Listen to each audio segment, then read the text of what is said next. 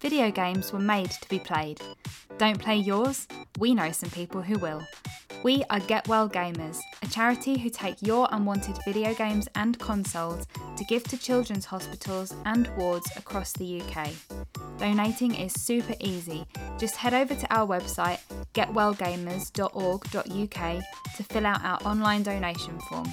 You've played the hero, now be the hero.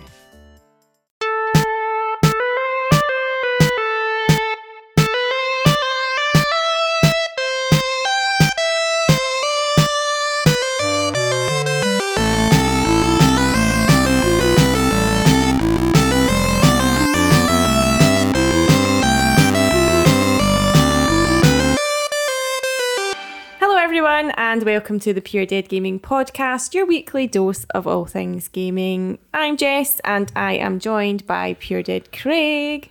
Howdy. And Andy. Hello.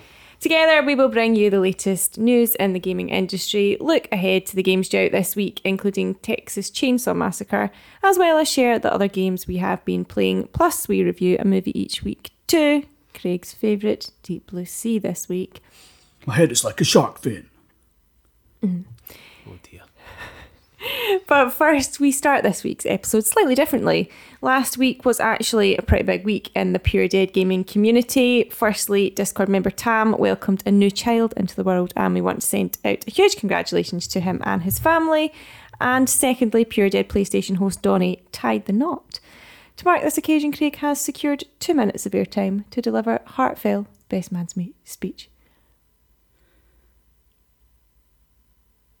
My dear Donnie. People ask me what it means to be your best man. Well, obviously not a fucking lot, because I didn't even get an invite to the wedding. I'd like to start by saying Jill looked incredible on our wedding day. I say looked because, you know, I wasn't there.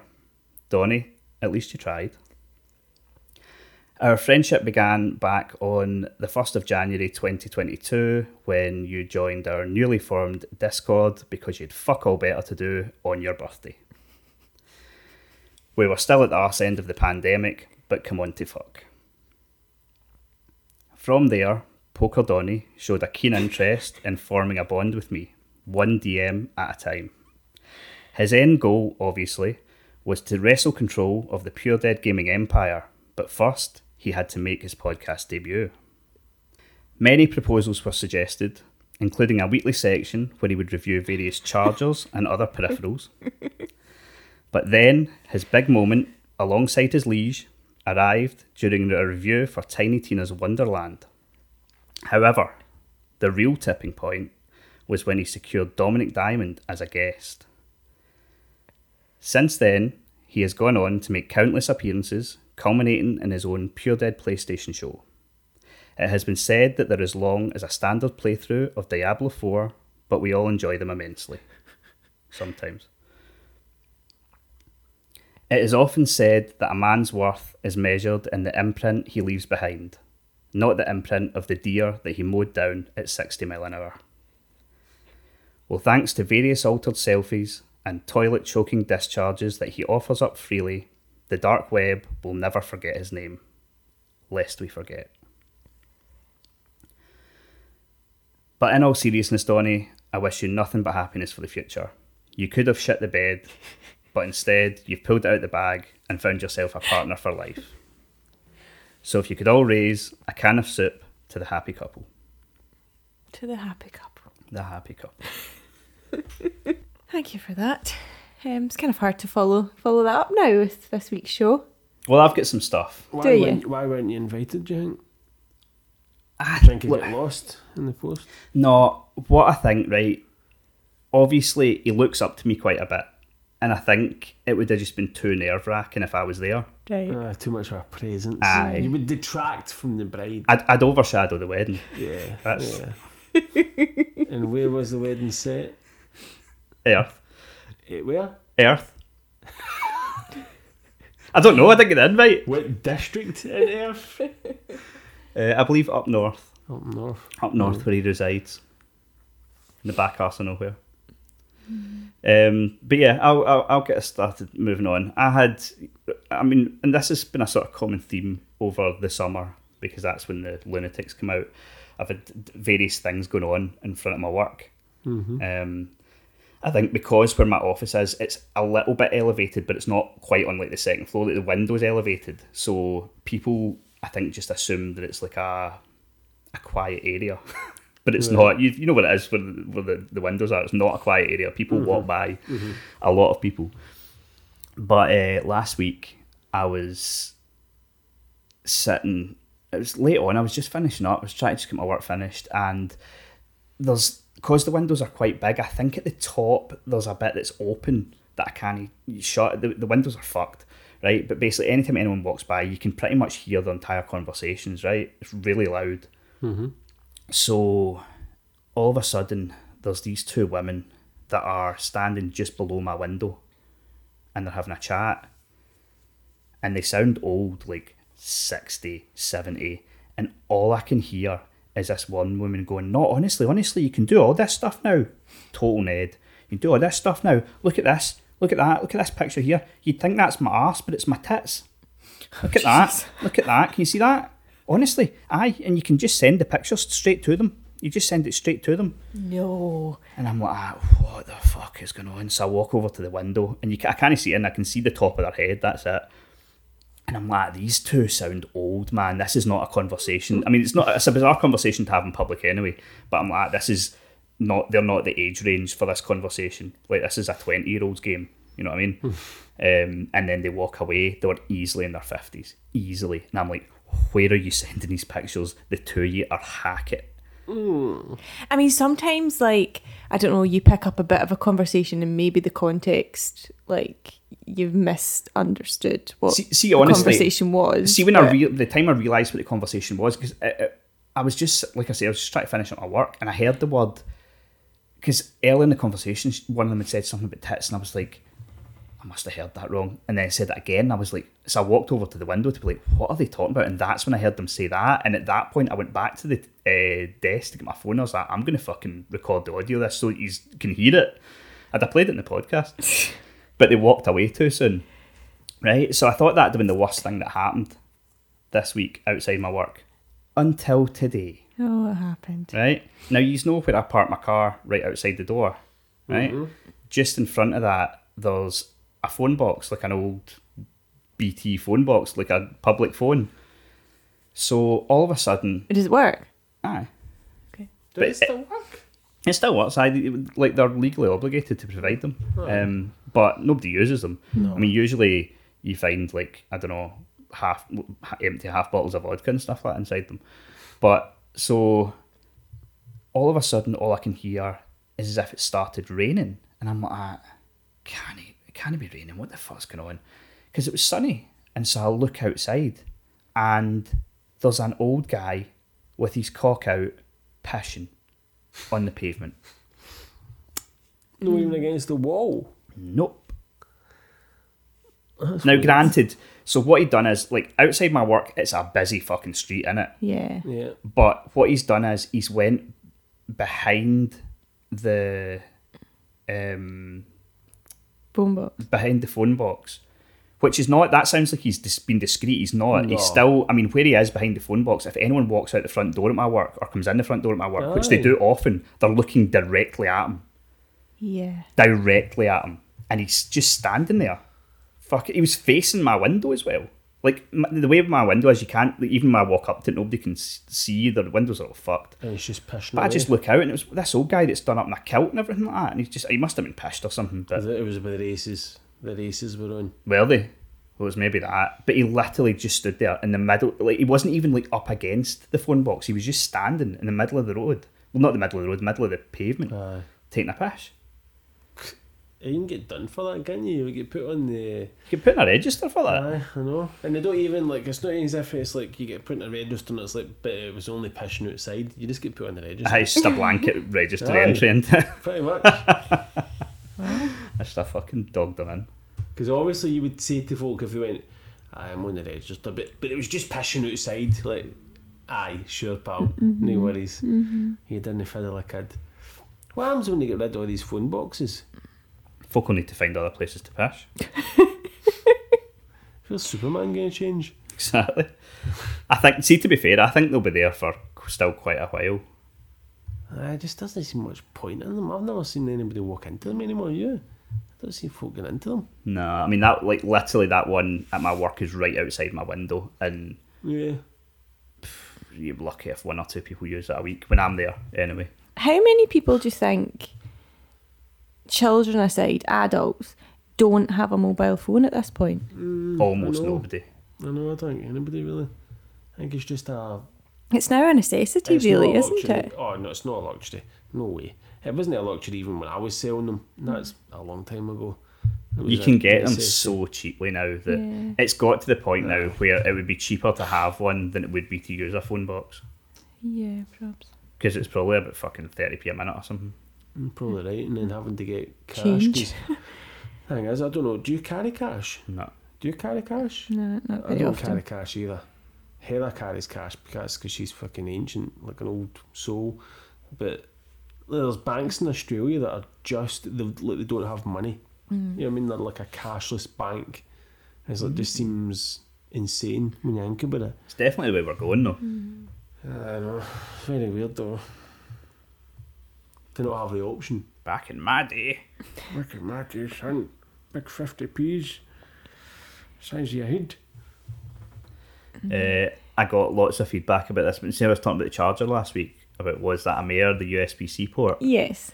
So I didn't actually add it up, but it seemed like almost 50-50 the response.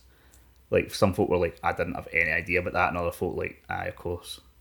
But I think overall I'm going to take the Mayor, because Couchy, he was the first one in, and he said, I can't believe you don't know that. So I was like, I'm just going to take it in the chin. To be fair, Callum then came in after him, who's also pretty tech savvy, and was like, yeah, I would never have thought to try that. So I don't think it's a mega Mayor, but I'll take it. I'm just delighted it works. I can now carry about one charger all the time. It's fucking tremendous. Yeah, to be fair, I went to work today and I only took It's great, isn't it? the one charger that I knew would charge all the things I needed to charge. Yeah. And I didn't even need to charge it. My battery lasted the whole day. Fab. I'll tell you something, by the way. You want to see the damage on my phone? Like, I don't know. I'm trying to. I'll need to have a look actually and see how, if I'm due an upgrade or something. I can never remember like how long I've had my phone or whatever. But Who are you with? who the fuck am I with? EE. Text up to 150 and it'll tell you. I don't deal in text Still messages. remember that shit.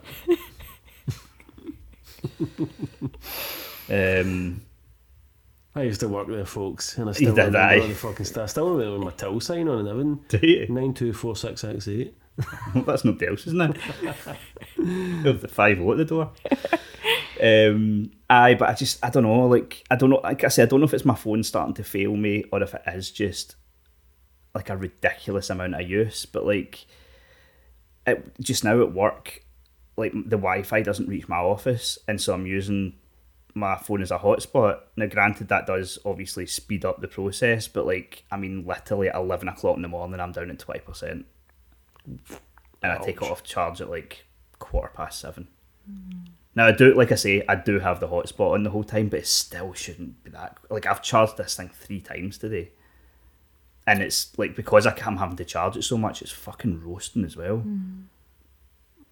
And I don't think my service provider's overly happy at how much I'm hotspotting either, because sometimes it just stops working. I have to turn the phone off and back on to trick it.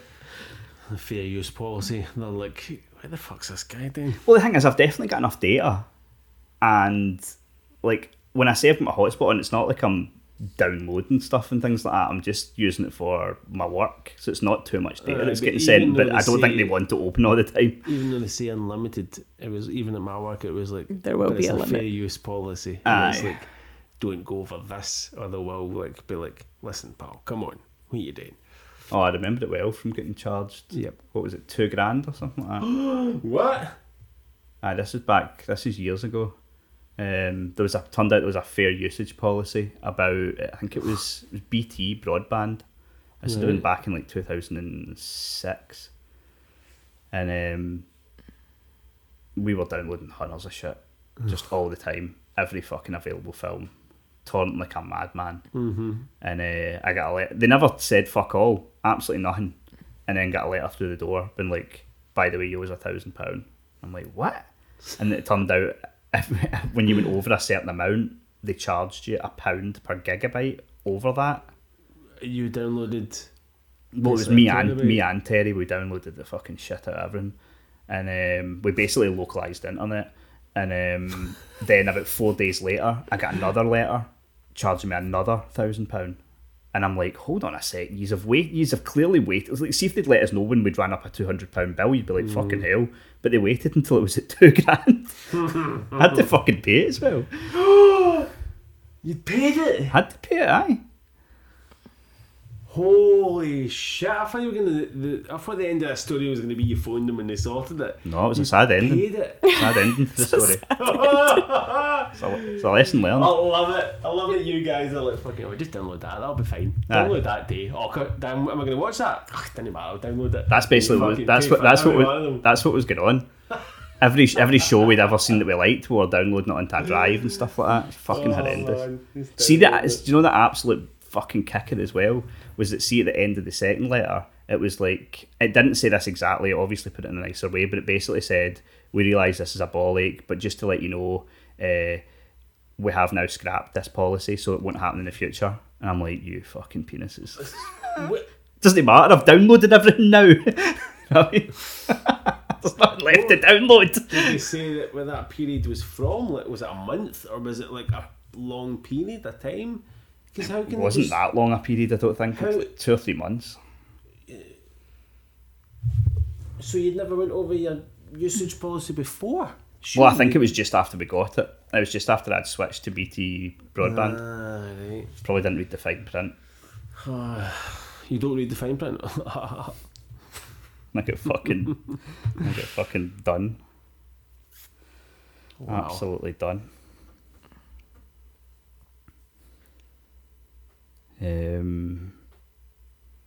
I know I like to bring this up often, right? But did you hear that they are doing, I think it's in September, they're doing a special 4K screening of the classic 1993 Mario film? Oh God, are we going to have to go to it? Where is it? Japan. Right, well, we're not going to Japan. Well, I was going to suggest a trip. Are you sure it's 93? Is it 93? That's for the 30th anniversary. Technically, I mean, it came out over here on July 9th. I bet it was July 9th. I think it was July 9th. Check that. No, it was 93. July 9th?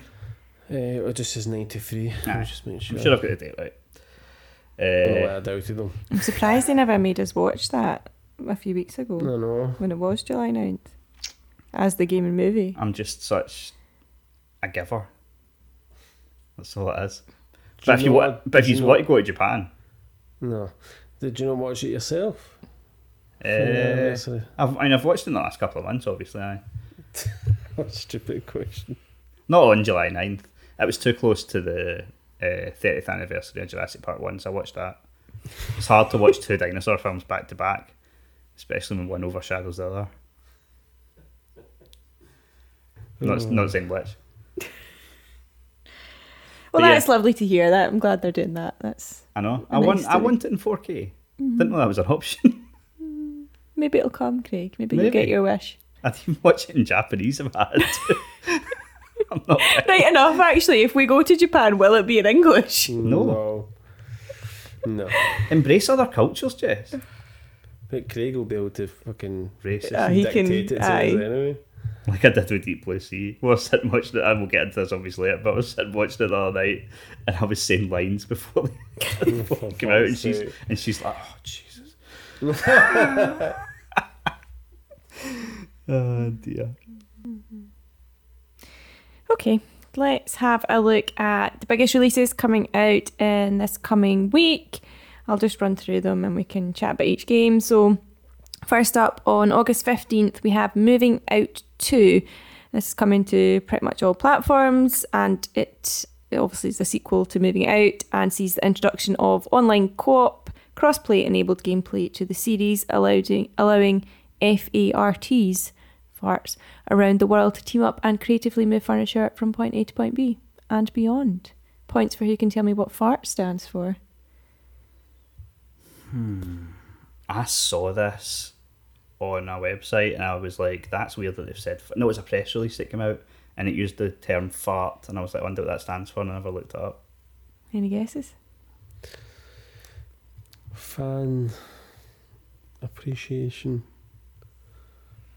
There's no way we're getting it. No. Furniture arrangement relocation technicians. Okay, no, I wouldn't go with that. I'm going to just say I wouldn't go with that. I'm a wee bit annoyed with myself that I didn't. I mean, you should be. Yeah, we obviously played the original of this, and I think we spoke about it last week, actually. It's good fun. It's Yeah, definitely. We should download it and give us a go. Yes, we will, I'm sure. We also have Green Hell VR coming out on the 15th. So this is an open world survival game set in the Amazon rainforest based on the successful PC title Green Hell, which first launched back in 2019. It eventually charted a course to PS4 in 2021, and obviously Green Hell VR is the PSVR 2 iteration where players can experience the literal nightmare of being lost in the Amazon rainforest. Not for the faint-hearted, this one. You'll need to, quote, manage your hunger, thirst and fatigue as you struggle to stay alive in an unforgiving jungle environment. You'll do this by crafting, foraging, cowering in fear, and occasionally losing your senses entirely due to malnutrition-induced hallucinations. And you can use maggots to heal your wounds, apparently. Oh, lovely. I think this looks cool, but I'm a bit like, oh, I'd be too scared, probably. I'm concerned how much that would mess with your head if they're going to put you in a hallucination in VR. Do you know what I mean? Mm-hmm. That sounds Do you quite know they do that in hospitals, sickness-inducing. by the way? The maggots thing. You look at that in hospitals. Do they? For real. Huh? Well, tell me, when I was in the hospital, they actually... Sometimes they'll use that. It's supposed to be like quite effective, isn't it? To eat dead flesh or something like that. Yeah, they eat all the dead flesh. You'd want to be asleep for that, wouldn't you? You'd be like, no, put me under. I forget what the nurse was telling me. What was it again? Something... I don't know what it was. But they used it for that type, because it's like some places you can't get to as easy, and like so you put those in and it gets to like harder to reach, like maybe antibiotics kind of reach or something like that. Something weird. I thought it was fucked up. Yeah, it doesn't sound great, to be honest. No. But yeah. So it was a realistic game. We also have On Guard. God. Tonga! Yeah, see, when I was obviously looking at the games that were coming out this week, I was saying to Craig, I was like, there was a cat pirate game, and he always used to go, On Guard, and I was like, I can't remember what it's called, but then I figured out it's Claw. Do you remember Claw? I don't. Claw. Mm-hmm. What was it on the SNES? Oh, I think I played it on PC. Right. But it was like a side scroller. You were like a cat pirate thing. It was quite fun. But anyway, indie French studio Fireplace Games have made On Guard. It's coming to PC via Steam on August 16th. It was one of Next Fest's most prominent titles. I think like 50,000 people played it in the sort of 2-week I was one of them. run. Yeah, it's an action-adventure game that invites players to step into the shoes of Adalia de Volador. Easy to say. Yep, a renowned swashbuckling hero in a whimsical rendition of 17th century Spain. So you engage in daring escapades filled with charming wit and challenge the cruel Count Duke with an unmatched style. It was quite fun, to be fair. The combat wasn't as fluid as I would have liked. Felt a little bit, not janky, but it just, I don't know, just a little bit, I don't know, not as fluid as I would have liked. But it was pretty good. It's only coming to PC just now, which is weird. There's no shout about consoles yet. I'll obviously be holding out for some G's and trophies and stuff. Of course. Is it quite, I don't know, is there a bit of humour in it? It's not just... It did seem like there was, yeah. I only played a wee bit of it, maybe half an hour or something like that. But yeah, from what I played, it seemed quite good. A year after launching, Vampire Survivors comes to Nintendo Switch. Perfect platform for the relentlessly playable Just One More Game roguelite. Full disclosure, no actual vampires are present in this game, but it is highly addictive. No vampires. No. That is really fucking addictive. Is it not? I thought one of the characters was a vampire. Oh, maybe, but not really. Like Aye, you're not hunting vampires. No. Aye. Yeah, it's really addictive. I can imagine on the Switch people getting totally fucking hooked on it. Castle still, I think he's got every gamer score for it, and he still sits and plays it, like sometimes for like a couple hours a night. It is really good. Yeah, you don't have that completionist drive on the Switch though, do you? No. God, no. Because Nintendo hate fun. Yeah. Earlier this month, Rockstar announced that Red Dead Redemption is coming to the Nintendo Switch and PS4 digital storefronts on August 17th. Digital versions of the title includes the campaign and Undead Nightmare expansion, in addition to all of the bonus content featured in the original Game of the Year edition for Xbox 360 and PC. PS3. What did I say? PC. It's not on PC. I said PS3. You said PC.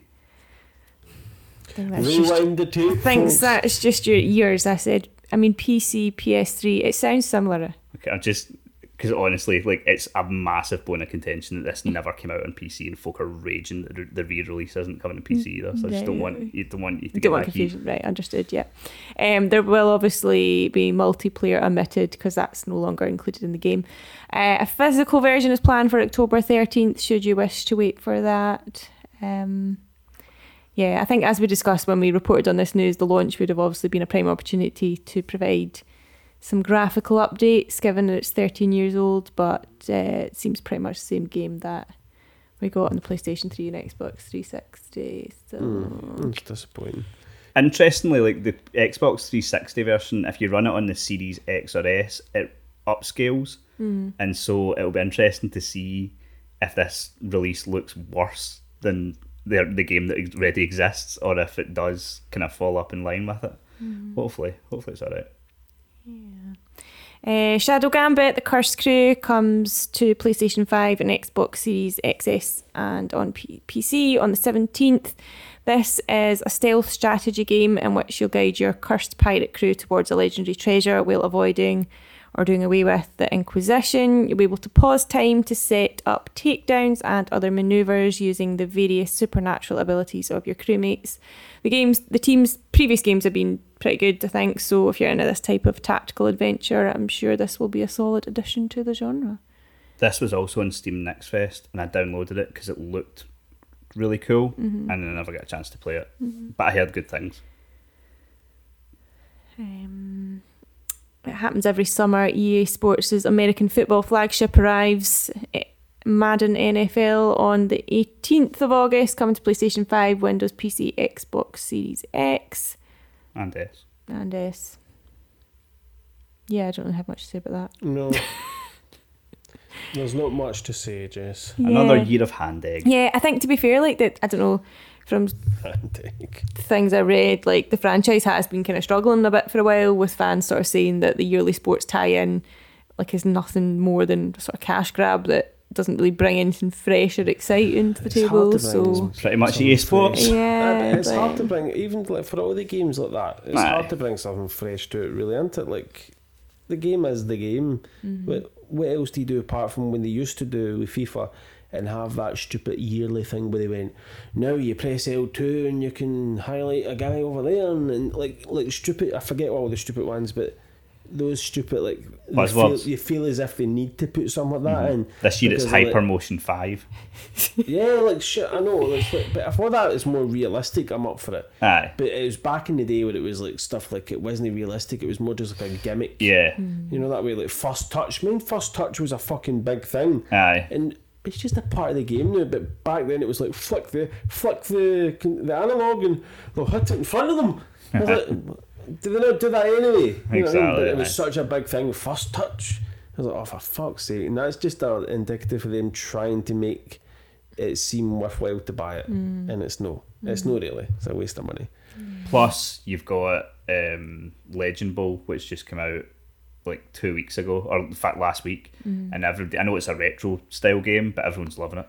Like, I've played a bit of it, it's really good. And so I'm not saying that people are just going to go and buy this instead of Madden. I realise Madden's huge, but there's quite a few people that have picked this up and went, that's me. Is that a more simplified version of the game? Oh, it's almost like it's like a 16-bit type version, but it's really good gameplay. So sometimes that's just more fun, isn't it? Exactly. Aye, there's a load of people that are like, I'm not buying Madden now. Yeah, I mean, I bet you I could pick up that and play it, and I don't know anything about American football. Aye. But actually picking up Madden for me would be like... It's just too involved. I've tried it because it does seem like the production levels are amazing. Obviously, it seems as if it's a fucking good game, but I just don't have any interest in American football and learning anything about it. Aye, there's too much of a barrier to entry if you're not familiar with the sport. And we also have the Texas Chainsaw Massacre coming out on the 18th. This is coming to PlayStation 5, Xbox Series X and S, PlayStation 4, Xbox One and PC. So yeah, this may have been released nearly 50 years ago, but it's still regarded as one of the best and most iconic horror films of all time. The upcoming video game of the same name aims to recreate the feel of the film, but this time players are in control. It's an asymmetric multiplayer experience that, unlike other similar games such as Dead by Daylight and Friday the 13th, pits not one but 3 killers against 4 survivors. Yeah. I've seen this. I had said earlier that I'd be talking about this game tonight and giving my opinions on the game. Not true. Because I tried and I could not get a game. Mm-hmm. So... What do you mean there's no players? Aye. The disadvantage of getting a code early for a game. We got an early code. Nah, but there's no deal. So the game comes out on Friday and it's coming to Game Pass. So I think it'll have a good install base then, and you can play. I think you can play cross-platform. So certainly at first you should have no issue getting a game once it's out.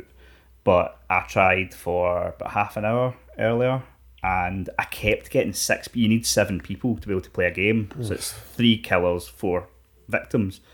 And I kept getting to 6, and then a 7th player just wouldn't join. Now obviously there's a very limited amount of people that have it just now, and so I get it, but it's a bit annoying that they didn't think ahead to like have, like, why can't they have an AI character just fill in? Have a bot fill in. Like, I mean, I'm one of these people that would quite happily play a game with just full of bots because I can't be fucked with people. I don't care if the AI is a bit dumb. Like, and it'd be cool for leveling up and stuff like that. Yeah. But so is this like that Friday the 13th game kind of vibe? Aye, a little bit. Aye, although early reviews are saying it's really good as far as this sort of genre goes. It's right up there. Like, it's worth a look. It's certainly on Game Pass. Download it.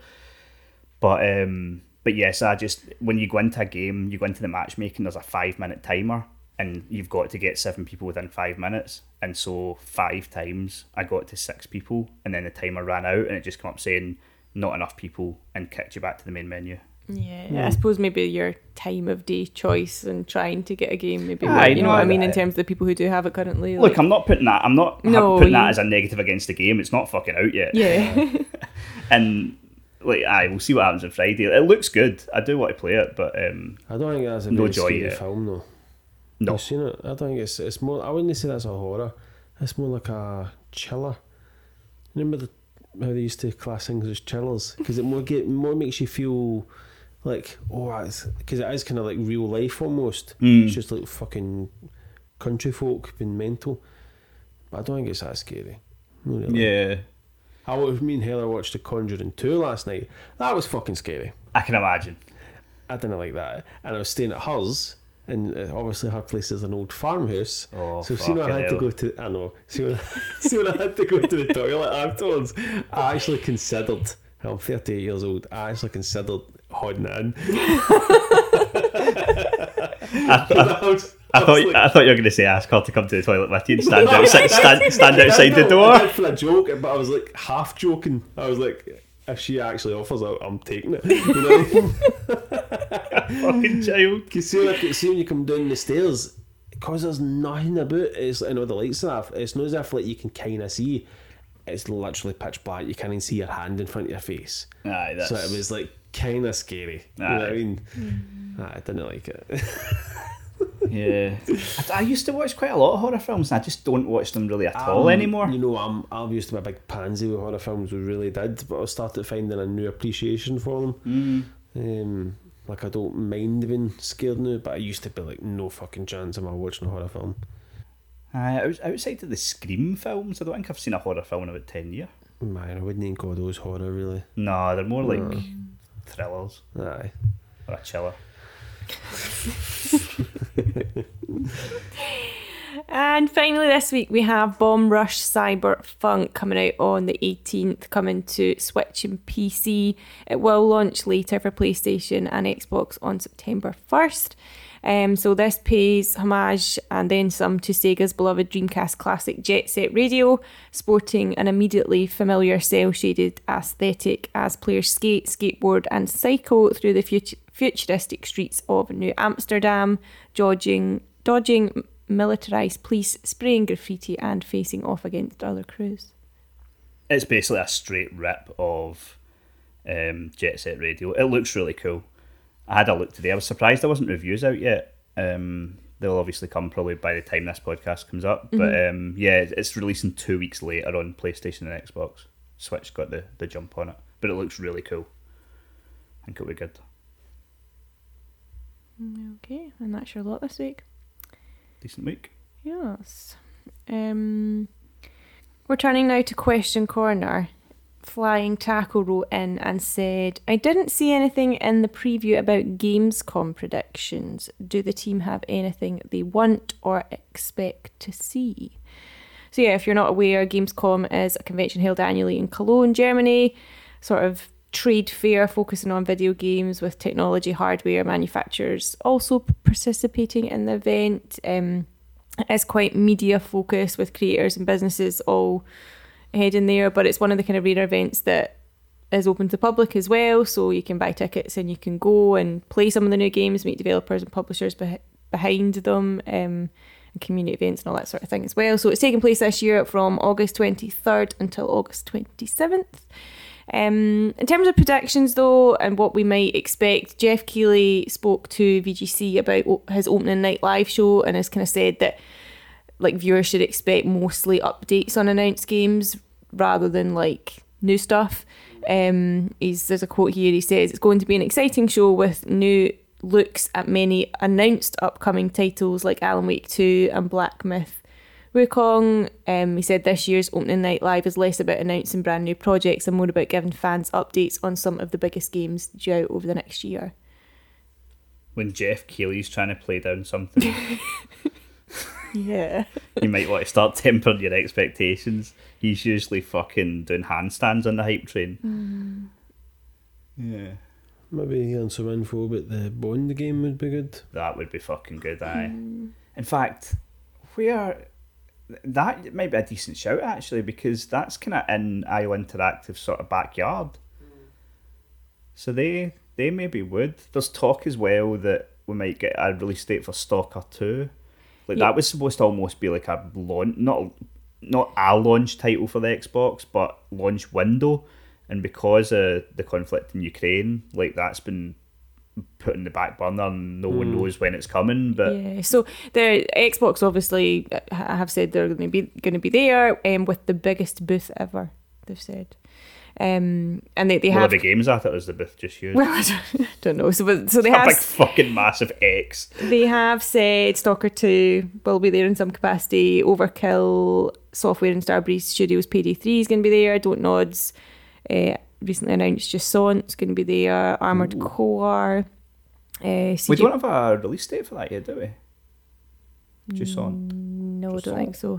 CG Projekt Red, Cyberpunk 2077, Phantom Liberty, Spotlight by Quantic Dreams, Under the Waves, and Sega Atlas's Persona 5 Tactica, and many more, it says as well. There's the ARA History Untold. I think it's a turn-based thing. You lost me at turn-based. Yeah, there's some sort of presentation on that. There's going to be a Starfield presentation, but the game will not be playable, so there's not going to be a demo of that, which, I don't know, given that it's, just over a week shy of when it's releasing, I thought that was quite interesting. Like, why wouldn't they show a demo? But then I suppose it's quite a big game to, I don't know, what part of it do you show to, I don't know, showcase it? It's hard to know what's going on with Starfield. Like, on one hand, if you put a gun to my head, I would say there's no issue.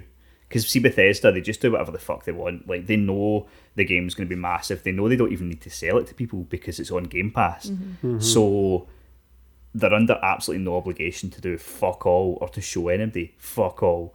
And so I don't think it's necessarily cause for concern, but it is just a little bit, I don't know, there's just been a bit of weirdness lately. Like, you usually hear when games go gold, there's been nothing said, right? We're less than 3 weeks from launch, from the early access launch now, nothing about it going gold. It probably has and they just haven't said, but the fact that they haven't said anything.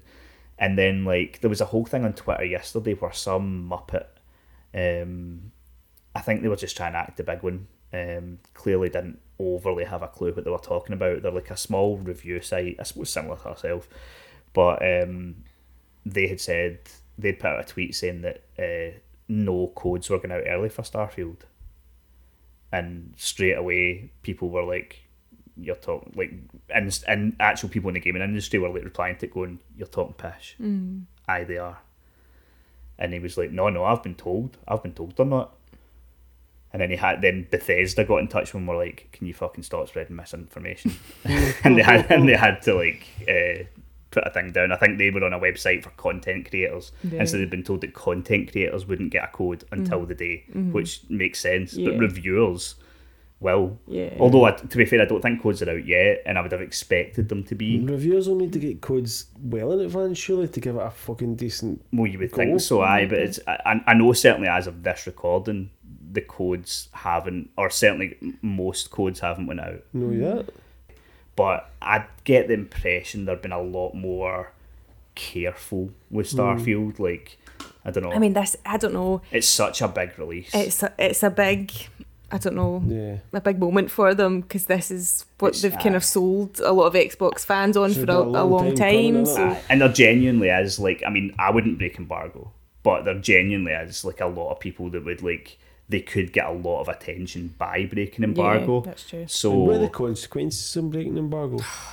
Just, you'll not get codes in the future, but some folk would see that as like, well, if I've got the first video footage of Starfield, then I don't care. Do you know what I mean? Some folk would. I know, but there's no any other consequences. I mean, they could take you to court or whatever, because you have technically signed a document saying you wouldn't do it, but I don't think they would. You certainly wouldn't be. I mean, your word would get around and you wouldn't get codes for anything anymore. Yeah. Like, I certainly wouldn't do it. But you'd be shamed, that's the consequence. They wouldn't be angry, they would just be disappointed. But yeah, I get the impression that, like, I don't know, that Bethesda would, certainly with ourselves, would be like, right, we gave you these games, but this game's on a wee bit of a higher pedestal, and you're not there. Yeah, which we'd take. How fucking dare they? We'll see though, I don't know. I say that and maybe we'll get a code tomorrow. I don't know. Right back up there on the pedestal. I don't know. Yeah. We know that PlayStation are not going to be there. Do you think we'll see a state of play fairly soon? Because they did do one last year post Gamescom, and we've got Spider-Man looming, so I'm sort of thinking September there'll be like a sort of Spider-Man showcase. Could be. I don't really want to see more of Spider-Man. I don't know, I think there's some people do, Craig. I know. If they were going to do something, I would say I mean, personally, I would do a PSX in December and bring that back, because folk would go nuts for that. Yeah, we discussed that before, didn't we? I could see them doing something like November or something.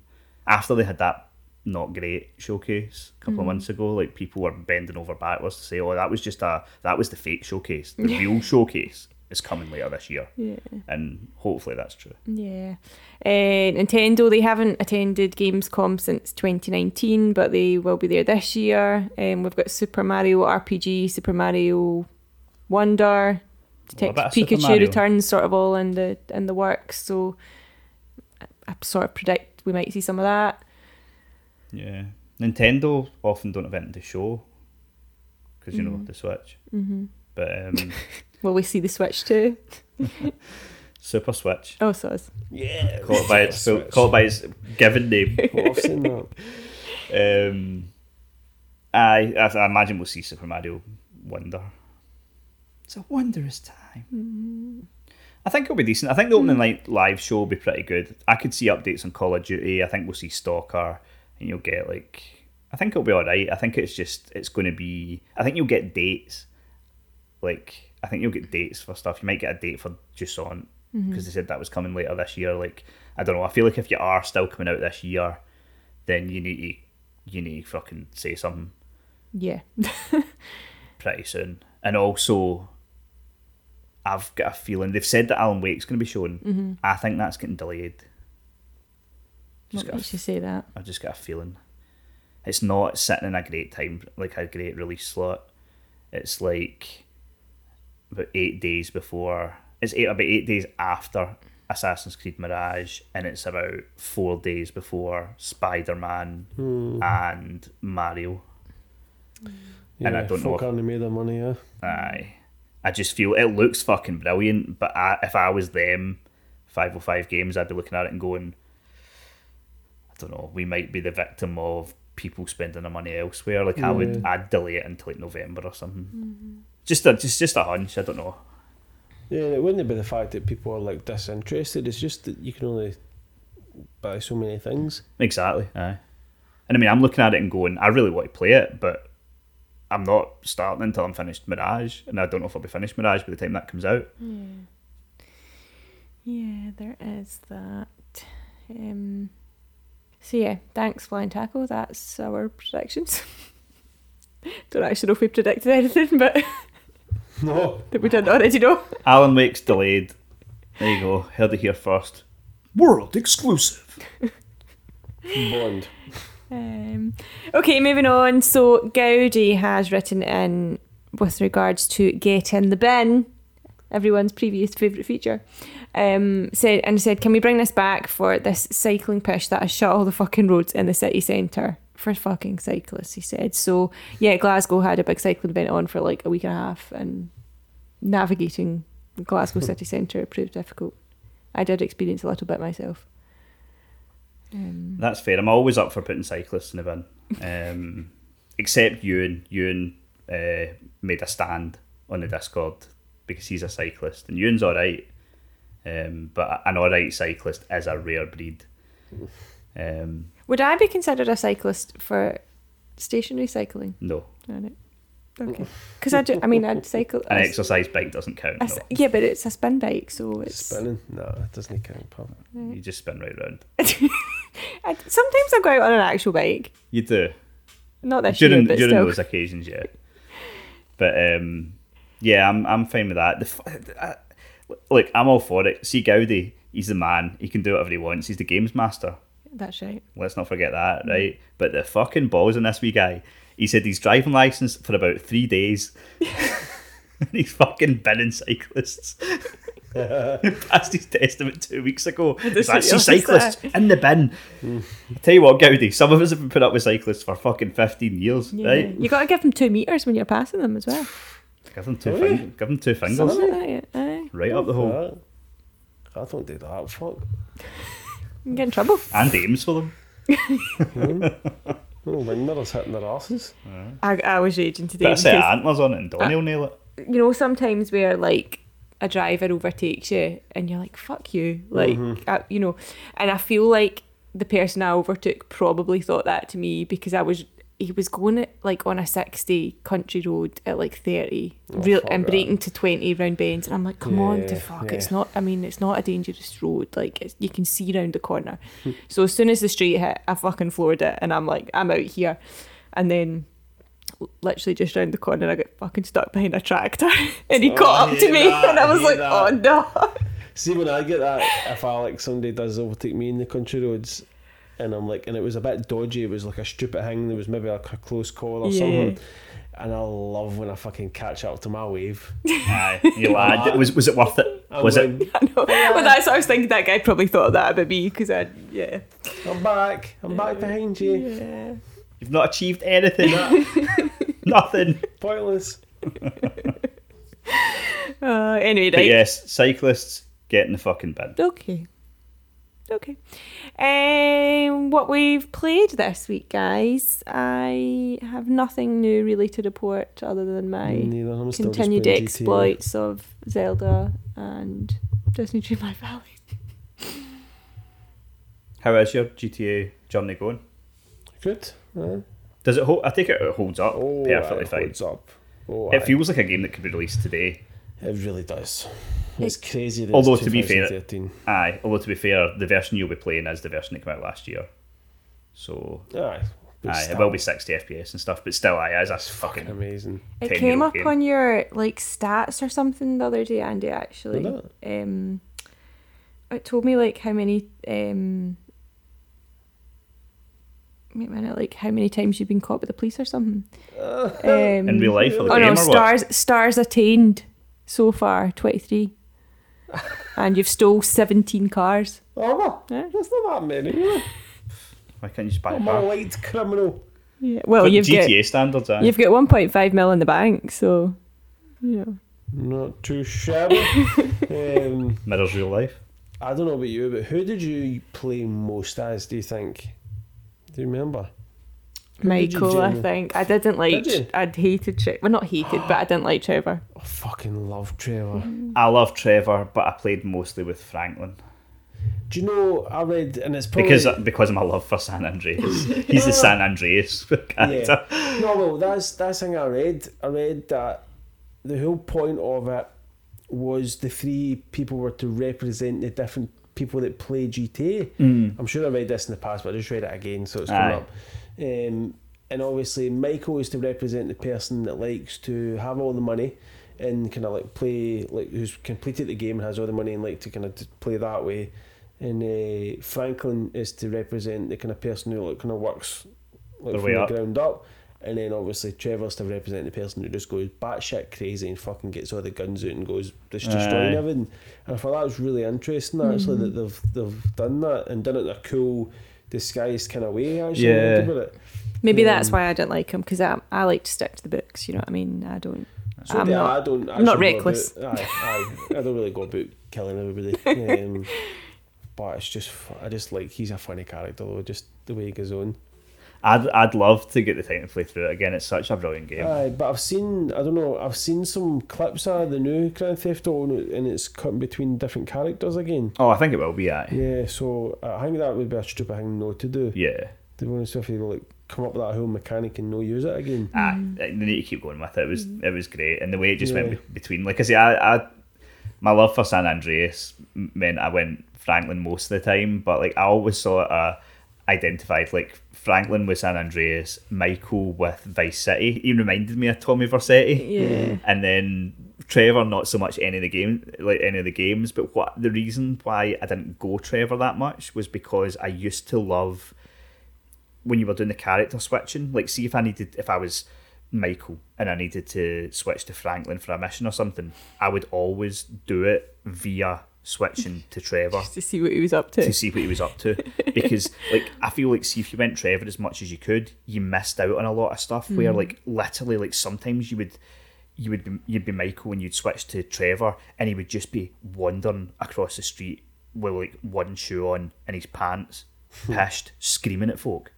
And then other times you would do it and he'd be like in his trailer like having sex and like, it's and great. it's the type of stuff that you only got if you went away from him. Yeah. And Yeah. almost every time you went back to him he was doing something else utterly mental and it was so cool. So much What a thought game, went man. into it. What a game. I mean, so you almost want to do every mission twice because there's different audio. See when you do a mission and they're talking on the way there and stuff. Yeah. There's always two different versions of that. You know that. Mm. And then when you do it, so if you do the mission, you get to where you're going, you fuck it up, you have to retry it. They'll talk differently. They'll do different dialogue the next time. Like only twice, but just to mix it up a bit. And it's just like they went to that effort. You know what I mean? Of maybe like you fucked up the mission instead Yeah. of hearing the same shit again. They would think It's a wee bit different. they would think like obviously by the second time you'll probably pass it, Mm-hmm. and then you get a different experience almost. You know what I mean? It's just the amount of effort that went into it. It's fucking insane. It really is. And just think the amount of effort that's going to go into the next one. I know. It's Can't going to be wait. so It's fucking going to good. be mental. It's going to eat your life up. Much more effort than into the Red Dead port anyway. Mm. Yeah, it's going to be class. Right, so I've put a stupid amount of hours over the last week into Solitaire. Wow. Okay. So this Care to explain? So this started where on the PlayStation I had a bunch of shitty Platinum sitting and they were still installed because when you're deleting stuff to make room, there's no point in deleting them because they're so small. And I was like, I should just wipe a few of these out. So one of them was Pretty Girls Klondike Solitaire, right? Yep.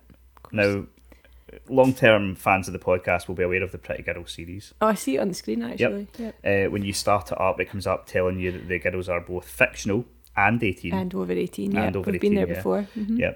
But it does seem that they've perhaps been told to rein it in, because in the previous games I played, I think I showed you that, and it was like micro bikinis with like visible nipplage, right? An anime. Yes. Right. But now, like, don't get me wrong, as you complete a game of solitaire, clothes are removed, but they end up in like shorts and t-shirt rather than like small bikinis or underwear. Okay. So they've obviously been told to rein it in. But I was there for the platinum, not the girls. Honest. Good. And so I got the platinum, and I was like, that was really fucking fun. I enjoyed that. I really enjoy a game of solitaire, right? I've not played solitaire properly in about 20 years, right? It's When the you say type- properly, do you mean with an actual pack of cards or digitally? digitally, I'm not a fucking psychopath. An actual set of cards, can you imagine how long that would take? Fucking hell. Not even in the 90s. Jesus, man. What a statement. But yeah, it's one of these things where, I don't know, like if you said to me 2 weeks ago, solitaire, I'd be like, yeah, it's kind of fun. It's so fucking addictive though. It really is. So after I got this platinum, I was thinking about it, I was like, I really want to play more solitaire. And then I was remembering that friend of the show, Alex, from Cross Button VR, Cross Players, he quite likes a game of solitaire on his laptop or on the PC. And I'm like, I'm sure he said you can get Gamerscore for it. So I did a wee bit of investigating. Microsoft Solitaire Collection. Right? Okay. If you log in, you can get Gamerscore. You can also get Microsoft reward points. Oh, you've There- piqued my interest now. 35 of them a day for playing a PC game. And there's challenge. Right, but I don't have Game Pass. so There's that probably challenges doesn't as apply to me, well. does it? You get it in the boys. And there's challenges as well. So I'd been playing it a wee bit on the laptop, but for some reason the app stopped working. Well, I only found out today that there's a fucking mobile app. Game over. I think I spent... How does that? I mean, so do you play what- landscape on your mobile phone? No, it actually works really well in Portrait mode. portrait mode, and it works really well. Do not install it. Andy's looking at me like I've got fucking 4 sets of tits and 3 arses, right? Do not install this. You're probably going to have to uninstall it off my phone because it's game over, man. I think I spent 3 hours on it today. I'm a level 16. Oh dear. Okay. So it's really good, but it's a fucking disaster because I can't stop playing. Equal parts highest recommendation, and also avoid like the fucking plague Okay. because it's really, really good. I've got down here Texas Chainsaw Massacre, but obviously I couldn't get a game. WrestleQuest I've been playing more of. I'm now 24 hours in, so I don't think I've got too long to go. So is this Probably- out yet? It got delayed. Yeah, so when we spoke about it last week, it was supposed to come out the next day. Then at 5 o'clock in the morning, they delayed it. Yep. So they delayed it like an hour before it was supposed to come out. And it's now coming out on the 22nd of August because one of the platforms has a bug that's deleting your save file. That's deleting your save file. That is Yeah. quite an issue. So when I heard that, I was quite concerned. But it turns out it's the Switch, obviously. On the Switch version, it's doing that. Aye, I mean, it's obviously a Switch problem. Okay. So I'm fine on Xbox, thankfully. I can continue to play. Really enjoying it. It's really good. There's so many... Like, see if you're an old school wrestling fan, like, it's just absolute joy. Like, it really is. There's so many little nods to the past and so many, like... It's just really cool. So yeah, I highly recommend that when it does come out next week. So yeah, hopefully by next week's podcast I should have finished it. I think 15 hours max, I think, and I can try and get that in over the next week. Continuing on with Remnant 2, I'm now at over 30 hours into that. Apparently it's a 15-hour long game. So you're doing really well then. Yeah, so Ben from Grumpy Gamers, I was talking to him, and he was like, aye, well, I mean, at least Remnant 2 is quite short. It's only like 15 hours. I'm 2 bosses in, and I'm at 32 hours.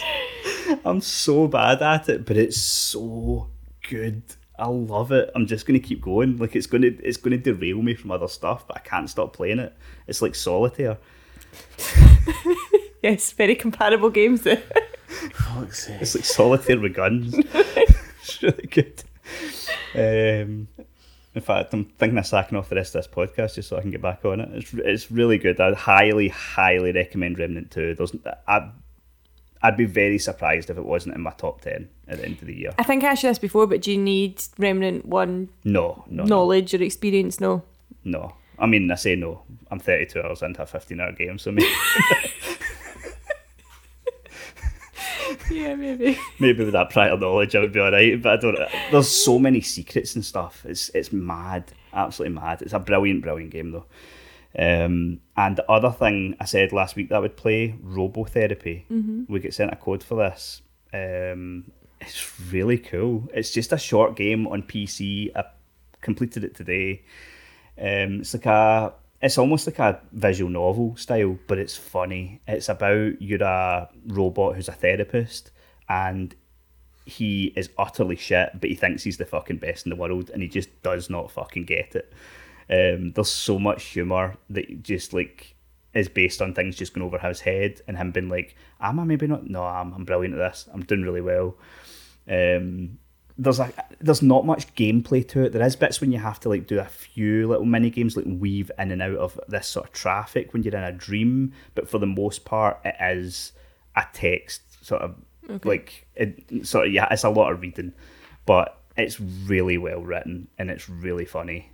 And I'd definitely recommend it. It's only on PC just now. I hope it comes to console because I will definitely get those achievements and trophies. But for now, I highly recommend it. I see it's getting good reviews as well, so I would recommend that. And that's it.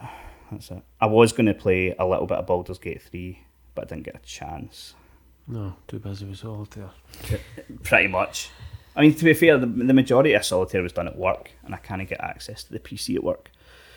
So, but yeah, Baldur's Gate 3 is officially now the highest rated PC game ever.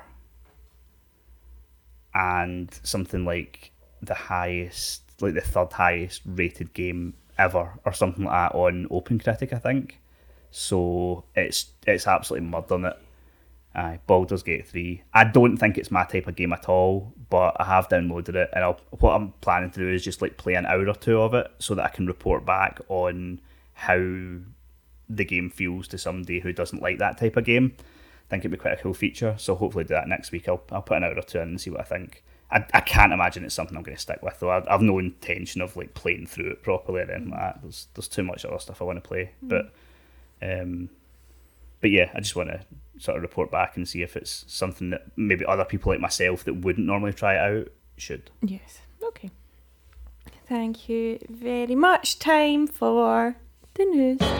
News. Always believe in the news. We are bringing you the news with your digging team. Always believe in.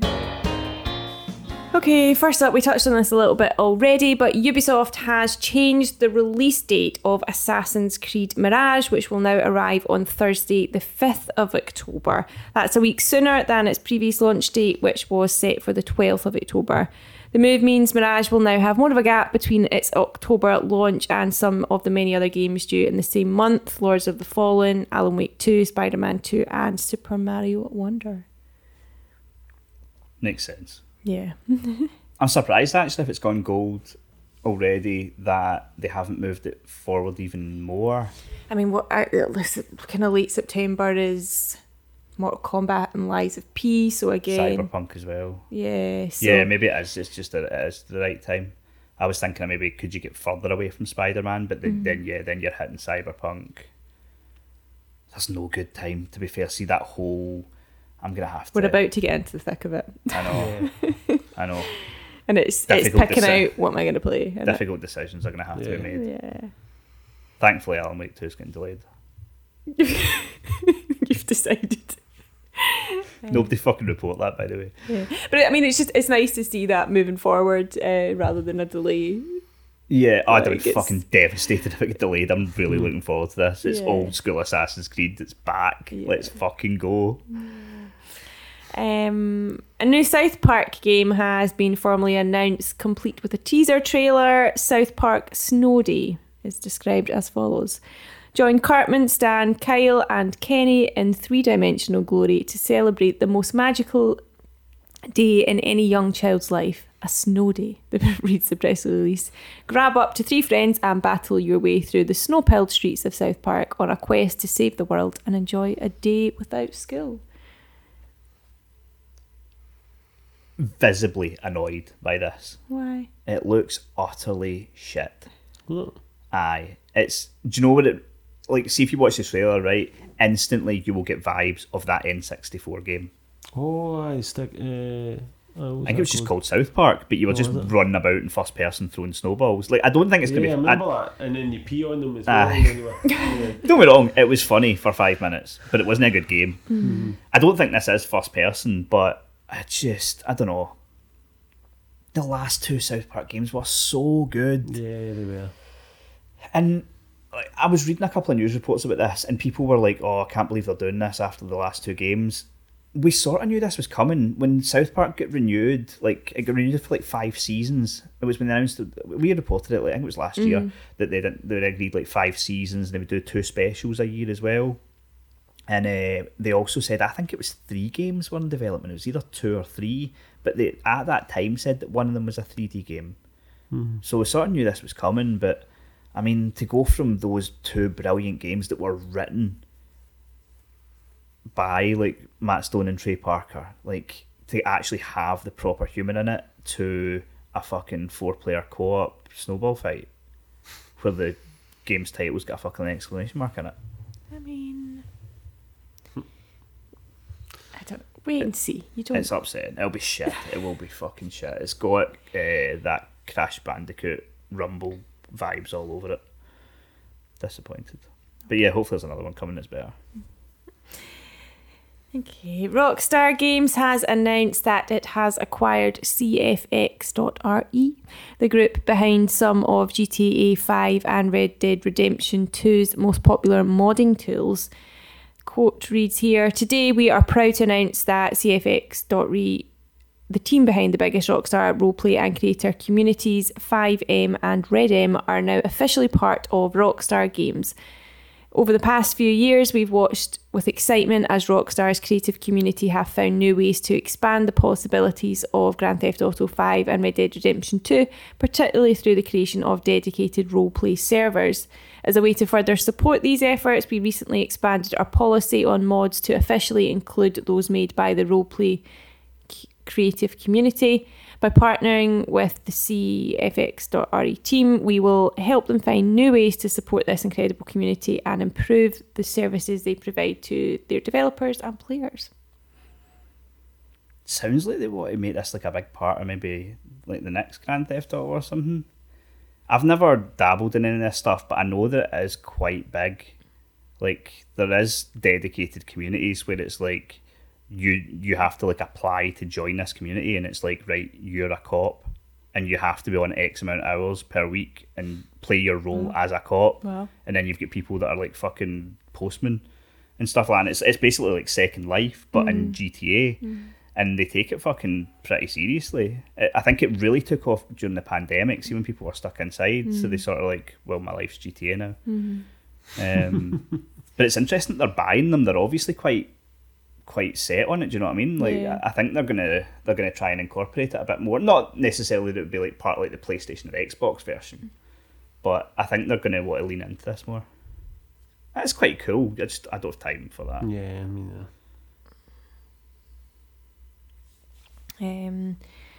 We touched on this a little bit earlier as well, but Stalker 2 may get a 2023 release date after all. Nothing has been made official yet, but on the Play On website, they have now listed the game as coming on December 1st. Since then, Amazon Germany has listed the same date. Title was initially expected to launch early in this current generation, but it was delayed indefinitely due to the conflict in Ukraine. If there was any truth, this game makes sense. And again, it's in the developer's neck of the woods, so, and they've said there's going to be updates in Stalker 2, so December 1st is a Friday as well, so makes kind of sense. Yes, we shall confirm that news next week, no doubt. Maybe. Or we'll cut Uh, this out and or- pretend it never happened. Yep, sure. News has begun circulating that Tekken 8 may be closer to release than we initially thought as well. The game has been rated in South Korea, leading to some news outlets that clearly have no inside information to begin speculating about an announcement at Gamescom. I don't think this is coming out this year. Like, you've already had Street Fighters just come out, Mortal Kombat's coming out in like 4 weeks. Tekken would be better just waiting until 2024 and being like, we're the big fighting game this year. Like, why would you come out after the two of them? Yeah, there's a lot of competition. Why? Aye. There's like some mad Tekken tournament going on just now as well, and like the final of that is in January, I think. And so if you release the next Tekken game, if you release Tekken 8 and they've got a Tekken 7 tournament that's still going on, it's kind of like, Yeah, I don't know, your hardest core players would be like, well, I can't start playing a new game because then I'll be fucking rusty in the old game. Yeah, good shout. Or something. Plus, I don't know, I feel like recently quite a few of these things have come up where it's like a game's been rated and then it's still been a while till it comes out. Like, I think Silent Hill 2 was rated ages ago. That fucking Lego football game was rated and it's not even been announced. Maybe that'll be at Gamescom. In fact, it probably will. There's another exclusive.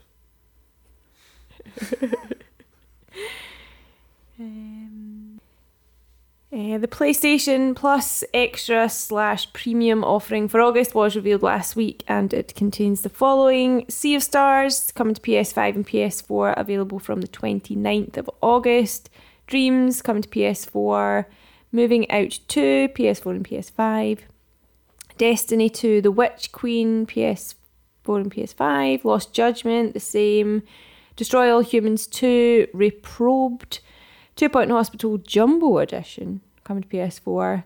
Source of Madness, Curse to Golf, PG Masks, Heroes of the Night. Hotel Transylvania, Scary Tale Adventures, Lawn Mowing Simulator Landmark Edition. That'll be available from the 28th of August. Spellforce 3 Reforced and Midnight Fight Express. Premium members will get access to 3 PSP games, which are Medieval Resurrection, Ape Escape on the Loose, and Pursuit Force Extreme Justice. It's not a pretty decent month. They've actually got 2 day one games as well, Sea of Stars and Moving Out. Mm-hmm. It's not bad. Punk is reviewing Sea of Stars for us. It's meant to be excellent. Not our type of game, but it looks really good. Good month. Yes.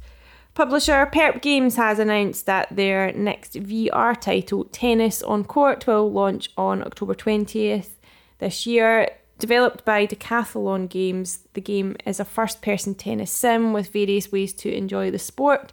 You'll be able to customise the experience to make it either realistic or arcadey, and you can also choose from 3 options for movement depending on your preference. In terms of modes, you can play singles against the AI, partake in 5 training modes to improve your skills, and play singles or doubles online. There are 6 stadiums with different court surfaces like grass, clay, and so on. As well as that, you can fully customise your avatar and choose from several distinct rackets, each with their own characteristics. Sounds alright. It's might be pretty good. I don't know that I'll be releasing a game on October 20th, right enough. I know it's a VR game, so it's not really in competition, but I still wouldn't pick the day that Mario and Spider-Man comes out. Of all the dates to pick, people are either going to be on the PS5 or on the Switch, not on their VR headsets. But it looks like a decent game. Yeah, the only thing that, obviously with tennis, I don't know, you move left to right, so I wonder how much give you'll get to do that, or are you just going to be stationary? Do you know what I mean? Yeah. I think you probably have to sit down or risk a fair few accidents. Mm-hmm. I suppose I'm just... you're going to punch a kid, you're going to... Thinking about either... trip over the table. Wii Sports or what are we on now? Nintendo Switch Sports. But at least with them, you can see what's going on. Like with a headset on, you're just going to punch the TV or punch a child or you're going to hurt yourself. But it could be quite a good little workout. I think it'll be quite a good game. The previews have been good. And you could also change the surface, to mimic what's there. Laminate. All those tennis games that happen in laminate. No, we'll just get the sand pit and we'll just... I could go out the back on the artificial grass. Pretend you're at Wimbledon. Yeah, they use real grass. Yeah. I know, but it's the closest we're going to get. I mean, they might use real grass, but I'm not fucking lowering myself. Right? Artificial grass all the way. You've killed the environment. An image followed by a video leak online last week, apparently showing the shell of the new PlayStation 5 redesign. Unsurprisingly, it looks similar to the previous design with a few aesthetic updates. In an uncharacteristic move from the usually understanding platform, Twitter broke out in laughter that the new design didn't look very slim, despite it never being built as a smaller console. Yeah, this was like the whole thing. Everyone's like, that doesn't look like a slim console. Like, well, nobody said it was going to be a slim console. You So just assumed that this one would be like a slim version. I think just because it's a new design, they were like, well, that's the slim model. Doesn't it look very slim? But the whole thing was that it's supposed to look like a detachable disk drive. Yeah. Oh, what? The new model they're bringing out is going to be like basically a bit similar to the one I've got, a digital only, but it's going to have room for you can buy the disk drive separately if you want it or if you don't. So essentially the PS5 would cost less, but then you can buy the disk drive for it if you want it. All right. So it's taking the two SKUs they've got and making one going forward, which is probably cheaper for them. But we don't know if it's real or not, but if you want to have a look at it, it looks pretty much the same, and you can search for it anywhere online. Because it's audio that we do. Yep. Lollipop Chainsaws remake has been bumped into 2024 as relayed by developer Dragami Games. Quote here, although development of Repop was carried out with the intention of a 2023 release, our commitment to providing the best possible quality experience to our players led us to make the hard decision to extend the development period in order to ensure this. Repop is a pretty cool name for a remake. Like Lollipop Chainsaw Repop. I like that. I see what they did, yeah. Yeah. I never played the original game, but it's got quite a kind of cult following. It's meant to be quite decent.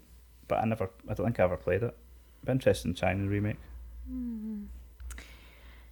And last main bit of news, in collaboration with the established experts at Digital Foundry, Illusion, the master of unlocking, has again succeeded in unleashing the frame rate of a PS4 exclusive trapped on the platform, this time with the Order 1886.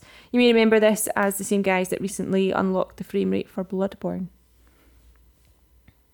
Interesting they're teaming up with Digital Foundry now. I guess they're just going to be like unlocking frame rates for loads of games until somebody eventually hires them. Yeah. It's like a long job application or something. Like they can go, here's my work, I'm going to show my work. Yeah. It's quite cool though. I mean, the Order 1886, I've always been a big fan of that game. I really liked it. Definitely. I can still go back and platinum at my new account as well. That'd be fun. Amidst all the other things you're playing, sure. Aye. But then I don't want to do that now, and then Illusion managed to get their 60 FPS patch somehow greenlit. Because that'd be cool. Then you can play it again. But where would the trophies be, Andy? Oh, Where would... sorry. Am I going to make a third account? Probably. What's the frame rate of Solitaire? Oh, it's a solid 120. No dips. Okay, last few 4K. quick dunts of news. HDR. Twisted Metal has become Peacock's most binged new comedy series to date. On average, viewers watch roughly 3 episodes at a time, and the show has been viewed for a combined 400 million minutes. That's pretty cool. Yeah, but I mean, I suppose yes, you can say, oh yeah, it's the most binged, but they are shorter episodes than a lot of other shows, so that's Like what? well, they're only 30 minutes, versus like hour-long shows. So you're probably, if you're sitting down for the night, you probably can get 2 or 3 in. I mean, we probably watched a couple most nights, didn't we? We watched 2 most nights. Plus, also they're saying like in their history, but Peacock has been about for about 4 weeks. I mean, Longer than not that, really, but like it's like 18 months or something like that. Like, yeah. Their streaming service has not been about long. Yeah. But it's still, I mean, good. Yeah. It's a really good show. Like, I really liked it, so I'm happy to see it doing well. Papers, Please, the indie smash hit, has just celebrated its 10th anniversary. They marked the occasion by announcing that it has now sold more than 5 million copies. I've always wanted to play this. I think you'd quite like it as well. Like it's one of these things where you just get into a rhythm of doing like stuff. Like it's all it is people coming up to your desk and you've got to decide whether their papers are in order and whether you let them through immigration or whether you send them away. And it's like, do you remember that game? I can't even remember the name of it. The bouncer one that I used to go on about that I really liked, where you had to ID folk. That was a take on this. Right, like they okay. used the same idea. I can't remember what that game was called now, but it was great. And so yeah, I've always wanted to play this. Like eventually it came to Vita and I was like dead excited, but I didn't have a platinum, and so I haven't played it. Of course. But it's on like iOS and stuff like that and Android, so like I might actually give it a shot. It looks quite cool. I could make it 5 million and one. You could. Okay, that's all for the news. Okay, as you may know by now, each week we like to deep dive into a movie. And this week's pick really was a deep dive with Deep Blue Sea, released in 1999 and one of Craig's favourites. Tell me, Mr. Franklin, have you ever known anyone with Alzheimer's? No. What if you could end all that suffering with a single pill? Give me till Monday morning, 48 hours. I'll give you results that'll skyrocket your stock price. In the most advanced research facility in the world. Wow. Beneath its glassy surface, a world of gliding monsters. A team of specialists is working against the clock Did someone order the fish? on an experiment to benefit mankind. Sharks never show any loss of brain activity as they age. We're this close to the reactivation of a human brain cell. But before they can save millions of lives, Tell me I didn't see that. They recognize that gun. It's impossible. Sharks do not swim backwards. They can't. they'll have to find a way to save their own. On our first, I believe it was our first, like, overnight stay as a newly formed couple. First trip Oh away, my yeah. god, did First- they get you to watch it? And worse than that, Andy. We were staying at one of his family members' houses, right? And they obviously didn't own the DVD, nor would, and I I mean, couldn't believe that they didn't. I mean, they were away, like, gallivanting across the country as they always do, and so we've got keys for their house, so we're like, we'll go and stay there. And I just assumed they would have a copy of Deep Blue Sea in the house, because why would you not? no. And Mate, that was obviously, taking again. I always keep a copy on me now. streaming services were not really a thing quite then. Back it No, out, you would have eh? probably been posting it back to I you. think we were still at like Love Film What year was Stage. it, Jess? 2010. Good. Okay. Your math checks out. And so, away for a nice romantic night in Edinburgh, and we spent 2-3 hours maybe. That's a bit of an exaggeration. It was probably 2. 2 hours Find a DVD. driving round Edinburgh looking for video shops to buy a copy of Deep Blue Sea. I went through every bargain bin in a Blockbuster. There's like 5 Blockbusters, and I went in every one. And And were we yeah. successful? No. No.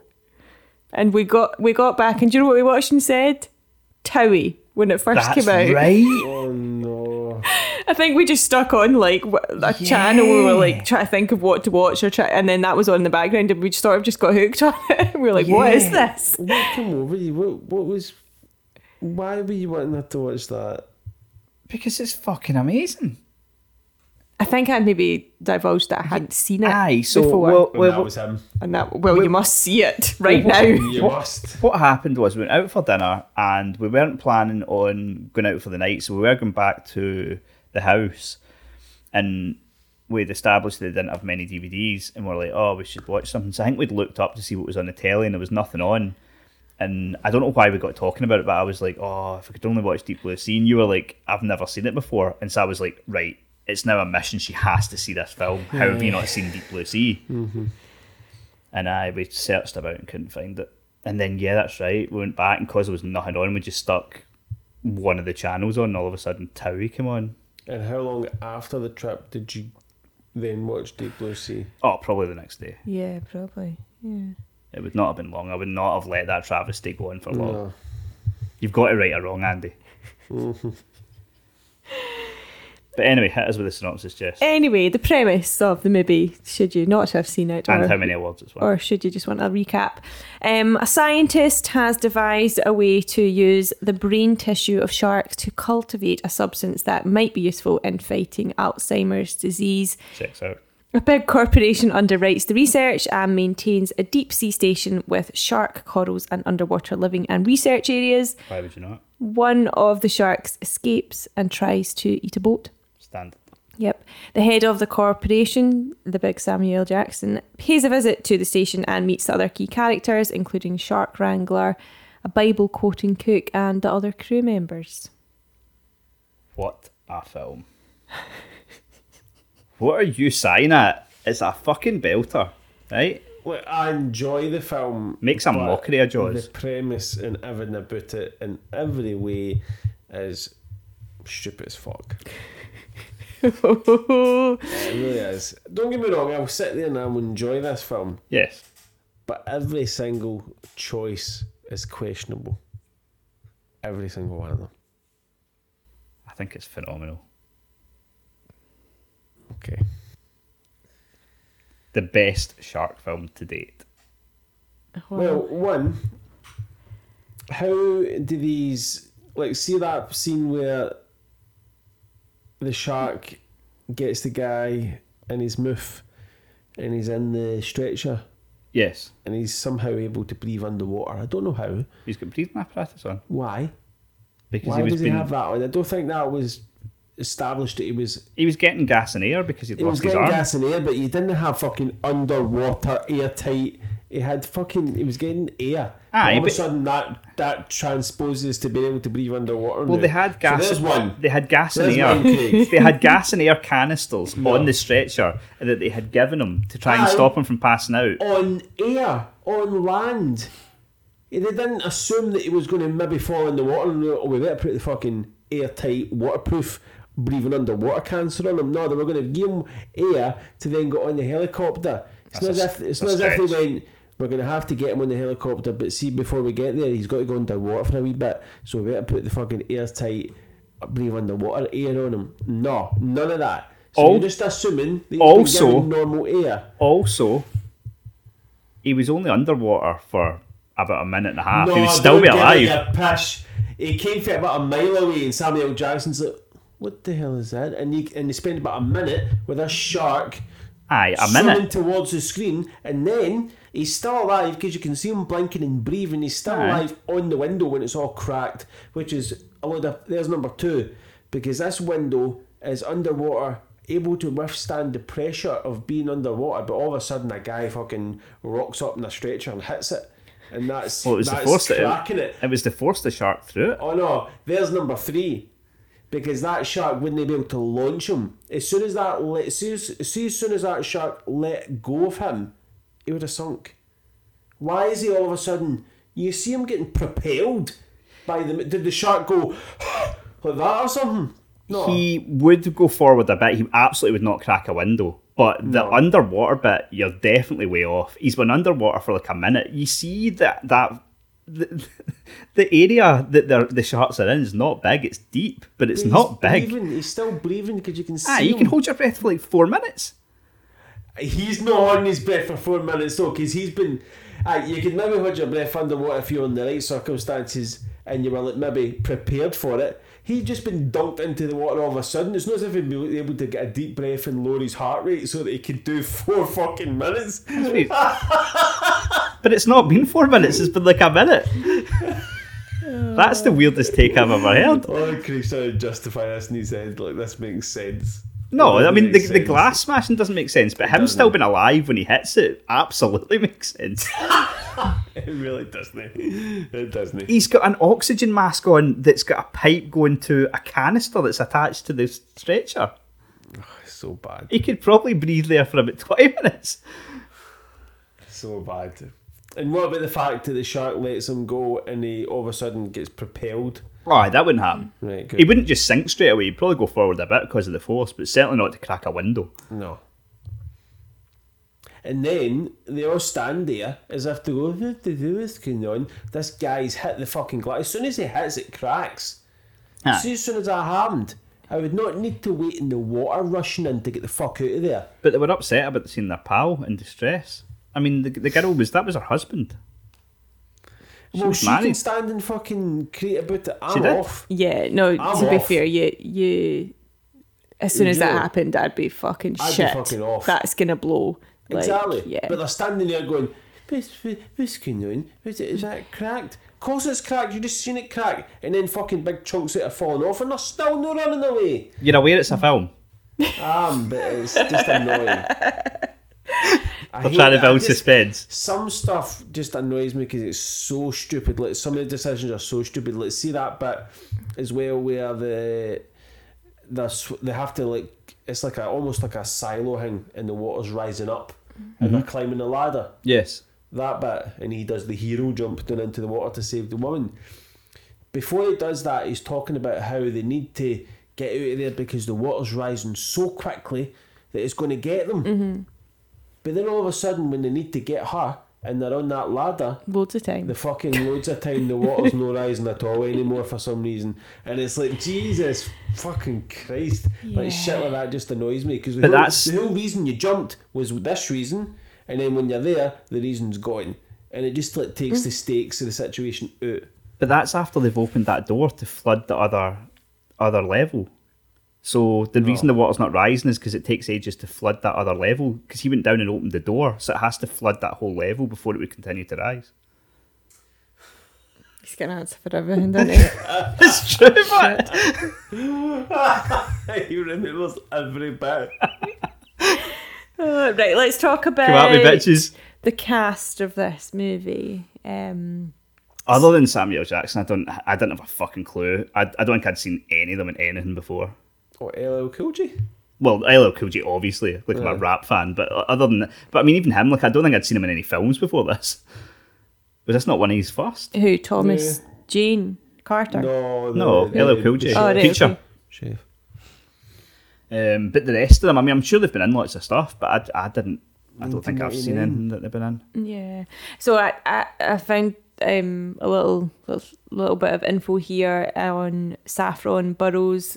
So that's Dr. Susan McAllister. Although I think she's only referred to like Susan at the end, or maybe they do say her name. They don't say it a lot. No, because we were watching it the other night. Yeah. Castles was like Susan. Yeah, I was like, like about 5 minutes before the end.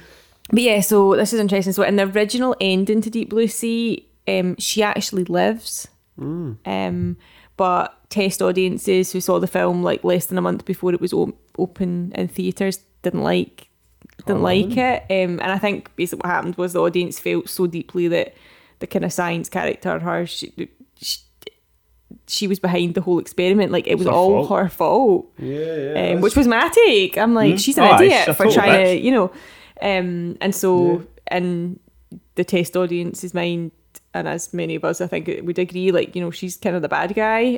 So they were the bad guy, and she is kind of the bad guy. Yeah. I wouldn't class the sharks as a bad guy. No. The sharks are just reacting Yeah. to situation. Yeah. and so, yeah, I think they were like, shit, how do we fix this? And then, obviously, they came up with the idea that when she falls in the water, she doesn't survive. And then LL Cool J becomes the hero because, you know, he's one of the really likeable comedic characters, I suppose. Comic relief, isn't he?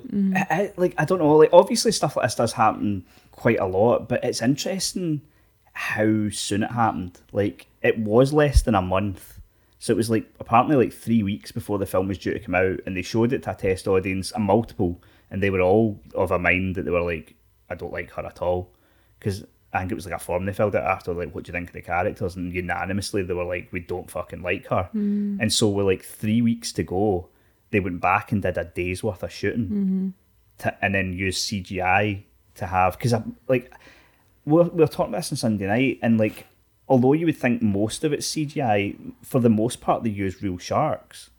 Like There was a lot of animatronics, but there was animatronics as well, but like they did use whenever possible, they used real sharks. Not obviously during any of the sort of like action scenes, but with 3 weeks to go, they went back, had to film her going under the water, and then it was a CGI shark that ate her, and then they had to refilm the ending with the two of them like LL Cool J and Thomas Jane sitting on that thing, and it's interesting because I never knew about this reshoot until a couple of years ago, and like I remember watching it and being like, it is a bit of a strange ending. Like it does, the two of them just sort of lie on a pallet and go make a sort of joke and go, oh, I'm glad that's over, and then you see a helicopter coming and it ends, and you're like, I don't know what else they would have done, but it does make more sense when you go, all right, they reshot that with 3 weeks to go. Yeah. And I wonder if the original had, if there was a bit of more romance between the two of them, and there was a wee smoochy smooch at the end to be she's like, not a likeable character. She's not. not. I reckon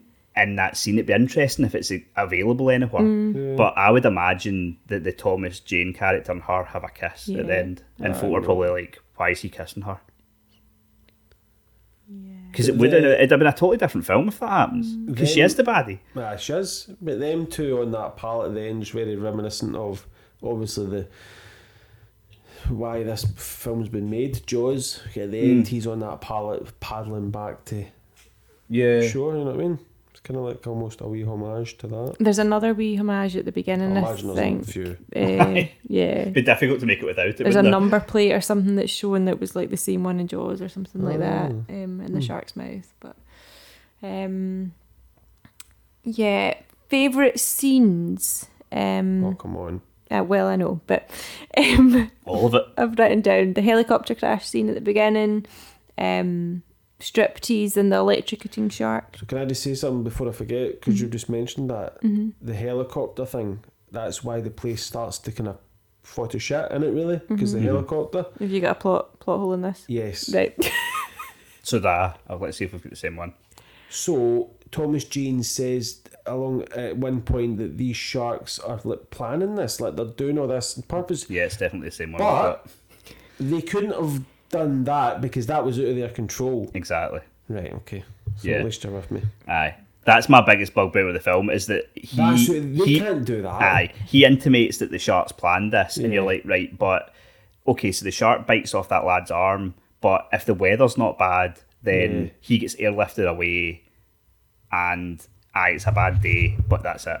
But it's the weather elements that bring the whole thing down, not the sharks. Yeah, that does occur, but then is he not saying, but now that that's happened, the sharks are deliberately trying to flood more of it so that they can break out? He does say something about they're adapting on the fly, so maybe that saves it a little, but he does act like they've got, like, the sharks have been fucking watching the Weather Channel and planning this out and making notes. But even though they're clever, they've not all of a sudden got access to fucking human, like, architecture and structural fucking plans and able to decipher if we fucking knock this bit down here, the building. You know what I mean? They're clever, but they're not clever in the way that they know fucking, they all of a sudden just, as if they've been imprinted Johnny McMnemonic with all the information in the world. They only know what they've seen, and they're clever in the fact that they go, oh, that's a gun, I'm not going to go near that again. They don't know, nobody's fucking taught them engineering. You know what I mean? I mean, you could possibly believe that when all this goes down, that they are like, oh, what is in areas that we've never been able to access? Let's flood it, because then we can go into it. Yeah. You could possibly believe that, but they don't sort of get that across. No. They just act like the whole thing was pre-planned and fucking... Yeah. They'd done a dry run. Yeah, so we have the three shark killing scenes. So the first one, I think in order, is LL Cool J's shark killing. So he's in the sort of kitchen and he gasses them up. And made my bird. What a line. Aye. Just when you mentioned the bird, little question or feedback from Couchy, who said, second best shark film ever. Fuck the parrot though. Well, my thing is the parrot real? This is this is not an original thought. This is us Deep Blue Sea aficionados on the internet have spoken about this in the past on forums and such. Oh my god, shut up. The Deep Blue forums. But see, LL Cool J, he is the only person that acknowledges or speaks to the parrot in the whole film. No one else acknowledges that the parrot exists. And so I've seen this like in multiple places, people being like, is the parrot like supposed to be like a take on him being mental, like he's going nuts, or is it real? I tend to think it's real because I don't think the film's that deep. No. Pun intended. No. But yeah, it is interesting because when I was watching it on Sunday there, I had like no one else acknowledges the parrot, and then obviously it does get eaten. So It was a low budget parrot, also.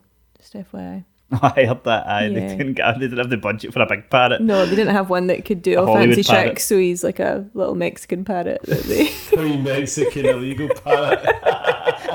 I saw that exact same thing. I can't believe they said that. They were like, I didn't have enough money for a Hollywood parrot, so they got a Mexican parrot. You're like, fuck's sake, you racist bastards. Oh, wow. Aye, the Mexican parrot was willing to do it for half the price. Fuck off. I'm surprised they didn't bring it in my wee sombrero. Oh goodness.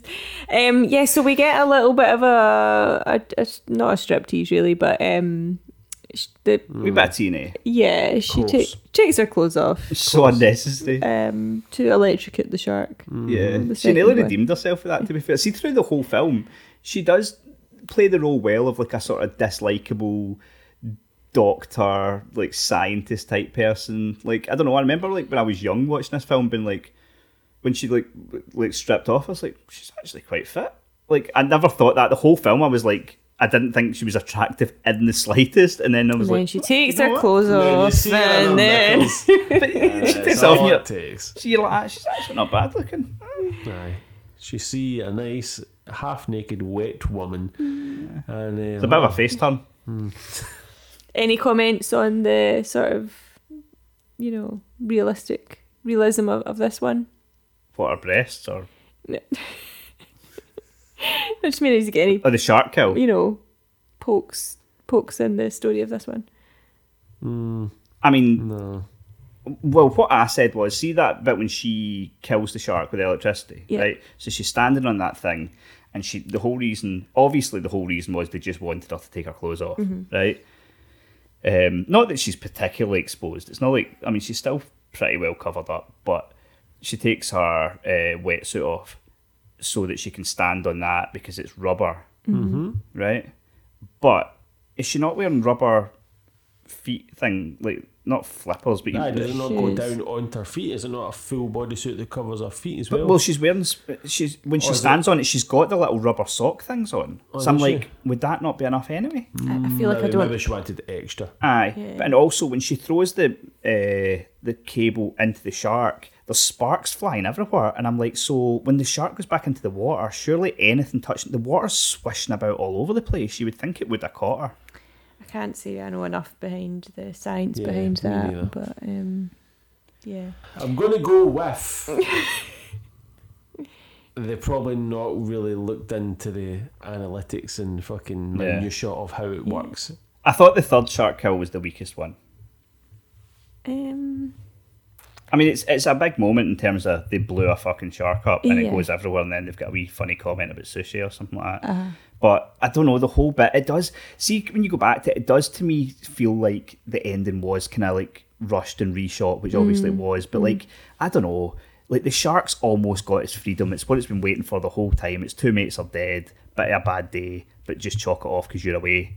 And it's almost through this fucking hole, and then Saffron Burrows jumps in the water with a fucking paper cut, and the shark from about 200 yards away is like, "Hod the bus. Oh, I'm going back." yeah. Yeah, the Hypo Gamer has written in and said it's the perfect movie, but the sequel should have involved one of these sharks bred to cure Alzheimer's attacking an old folks home, or a care home trip to SeaWorld type thing. It's much better than a lot of shark type movies, but than a lot of shark type movies are now, and has no right to be. So yeah, because all three Me are and the dead, Hypo they, Gamer. Me and the Hypo Gamer are like kindred spirits. The perfect movie, is that what he said? Yeah. What a guy. What a guy. So yeah, there's the three shark killing scenes, but I think we're probably unanimous in the favourite scene Yeah. is Samuel Jackson's rousing speech and subsequent demise.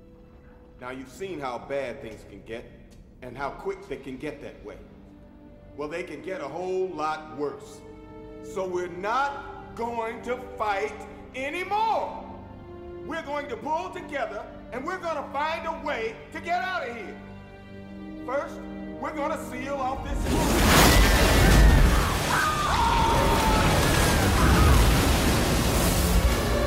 It's a tremendous fucking scene. Well, they make it seem as if he's going to be the guy that's going to rouse them all and lead them forward out of danger, because they do that scene at the start where he helps, where he's supposed to be a hero. Mm-hmm.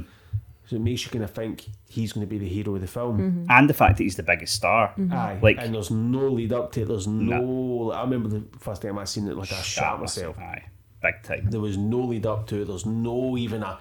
You know how like sometimes a film will hint with a different, like slightly different camera angle, and it's like something's happening here, but there was none of that. It's easily the best moment in the film. Yeah. If there'd been, see if anyone else had been given that speech, anyone, Saffron Burrows, Thomas Jane, any of them, I'd have been like, are they going to get eaten here? But with Samuel Jackson, I did not think for a fucking second. Aye. Yeah. Like, apparently he was right on board with it. He's like, that's fucking great. Yeah, That's a again, really good interesting idea. though, I don't think that was the initial role he was sort of picked for. I think he was meant to be the LL Cool J role, but then it was... Preacher. But yeah, they sort of rewrote initially there was supposed to be two people in the kitchen, so he was going to play Preacher and LL Cool J would have been his assistant. Right. But apparently his agent, according to Samuel Jackson, his agent was like, that's not a big enough role.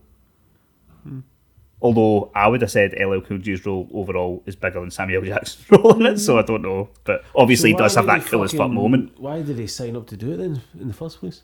He was happy enough with it. I think his agent was like, no, it's not a big enough role as the kitchen, the cook. Right. But then I would say LL Cool J overall has got a bigger role than Samuel Jackson's role in I it. would say almost LL Cool J's role was, because you would almost say that fucking like Michael Rappaport was almost comic relief as well. The guy who's with them. Because then the film always cuts away to LL Cool J on his own. Yeah. For comic relief. And it's almost as if they'd done the comic relief for Michael Rappaport and went, he's shite. And then went, we need something else, you know what I mean? And kind of like done the fucking bits with LL Cool J like separately. I wonder if it was filmed in stages. You know, that way, because it does like seem, because he's totally on his own and doesn't really interact until nearer the end. It kind of comes to him. But the LL Cool J is definitely, I would say, the best character in the film. Oh, I agree. He's likeable.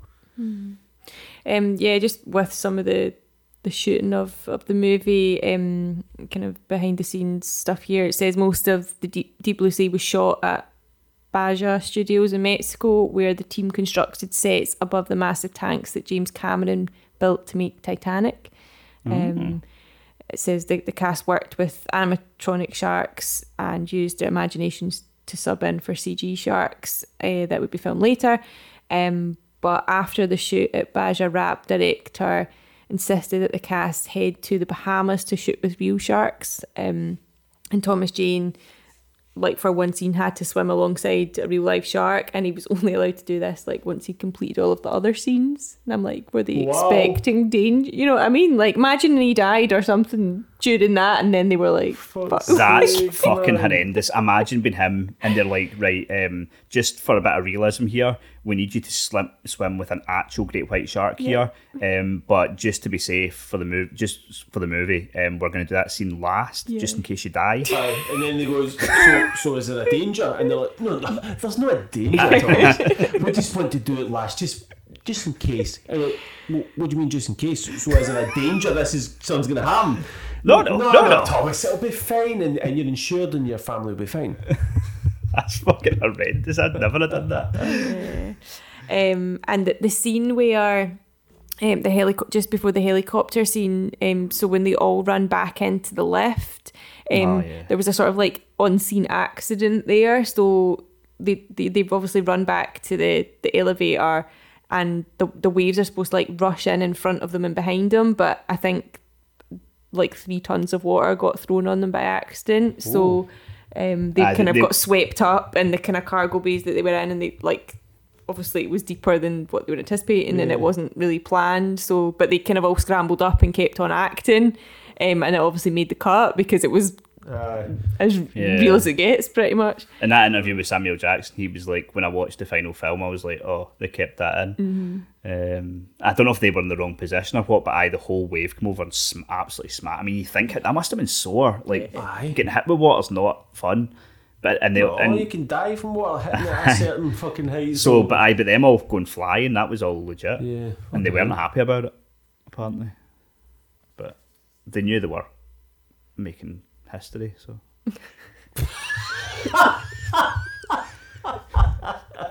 So nobody was going to walk off set. Yeah, of course. Samuel Jackson's finest role. He said that with like just a straight face I and know. everything. I know.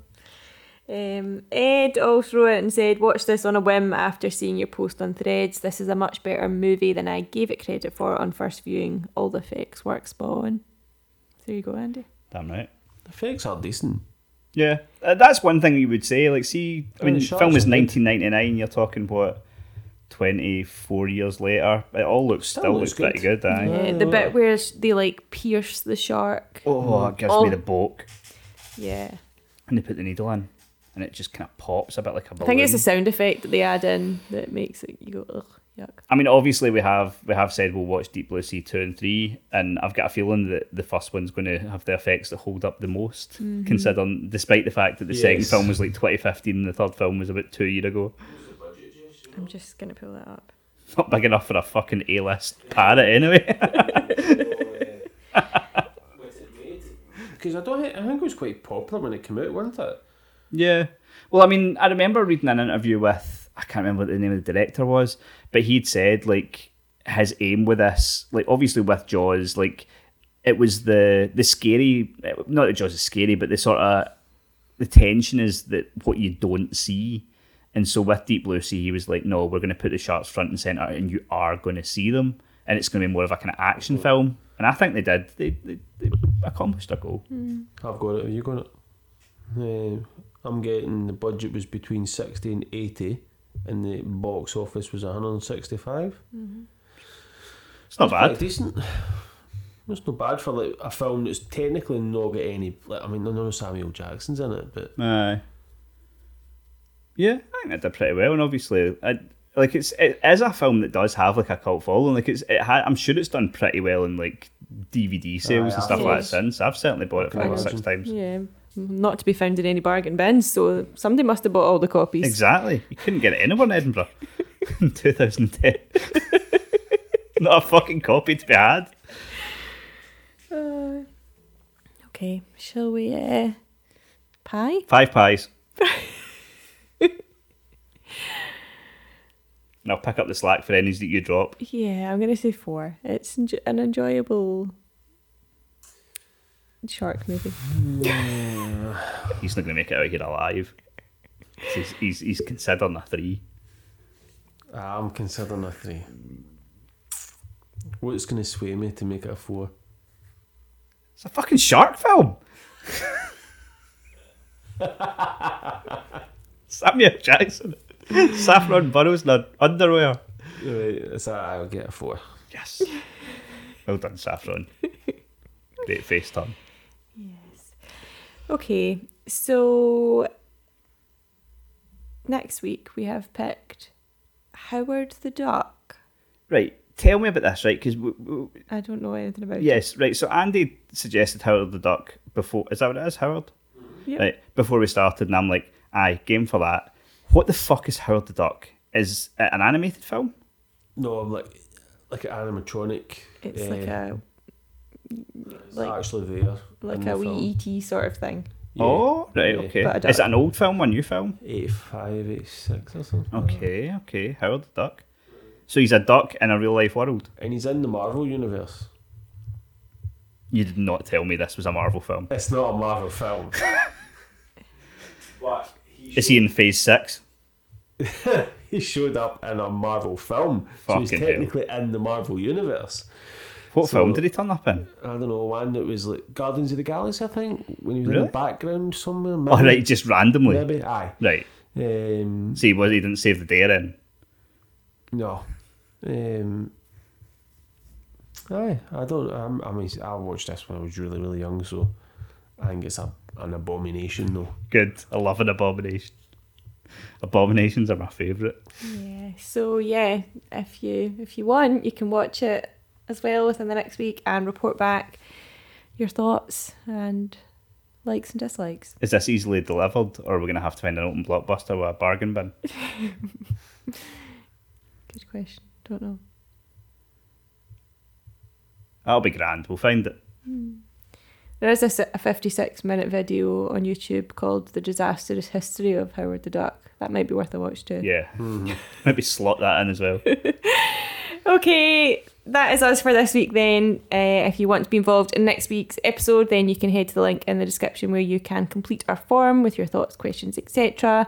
puredeadgaming.com is where you will find everything else, or on our Discord. Come chat. Thanks for listening as always. Thanks to Craig and Andy as well, and until next time. It's been an absolute pleasure. Good night.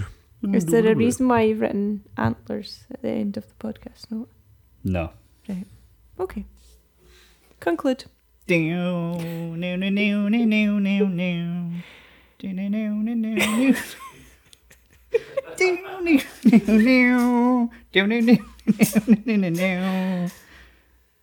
No, you don't need to do that properly. Exactly. Don't need to insert it. There you go. Fucking nailed it. Thanks, Craig.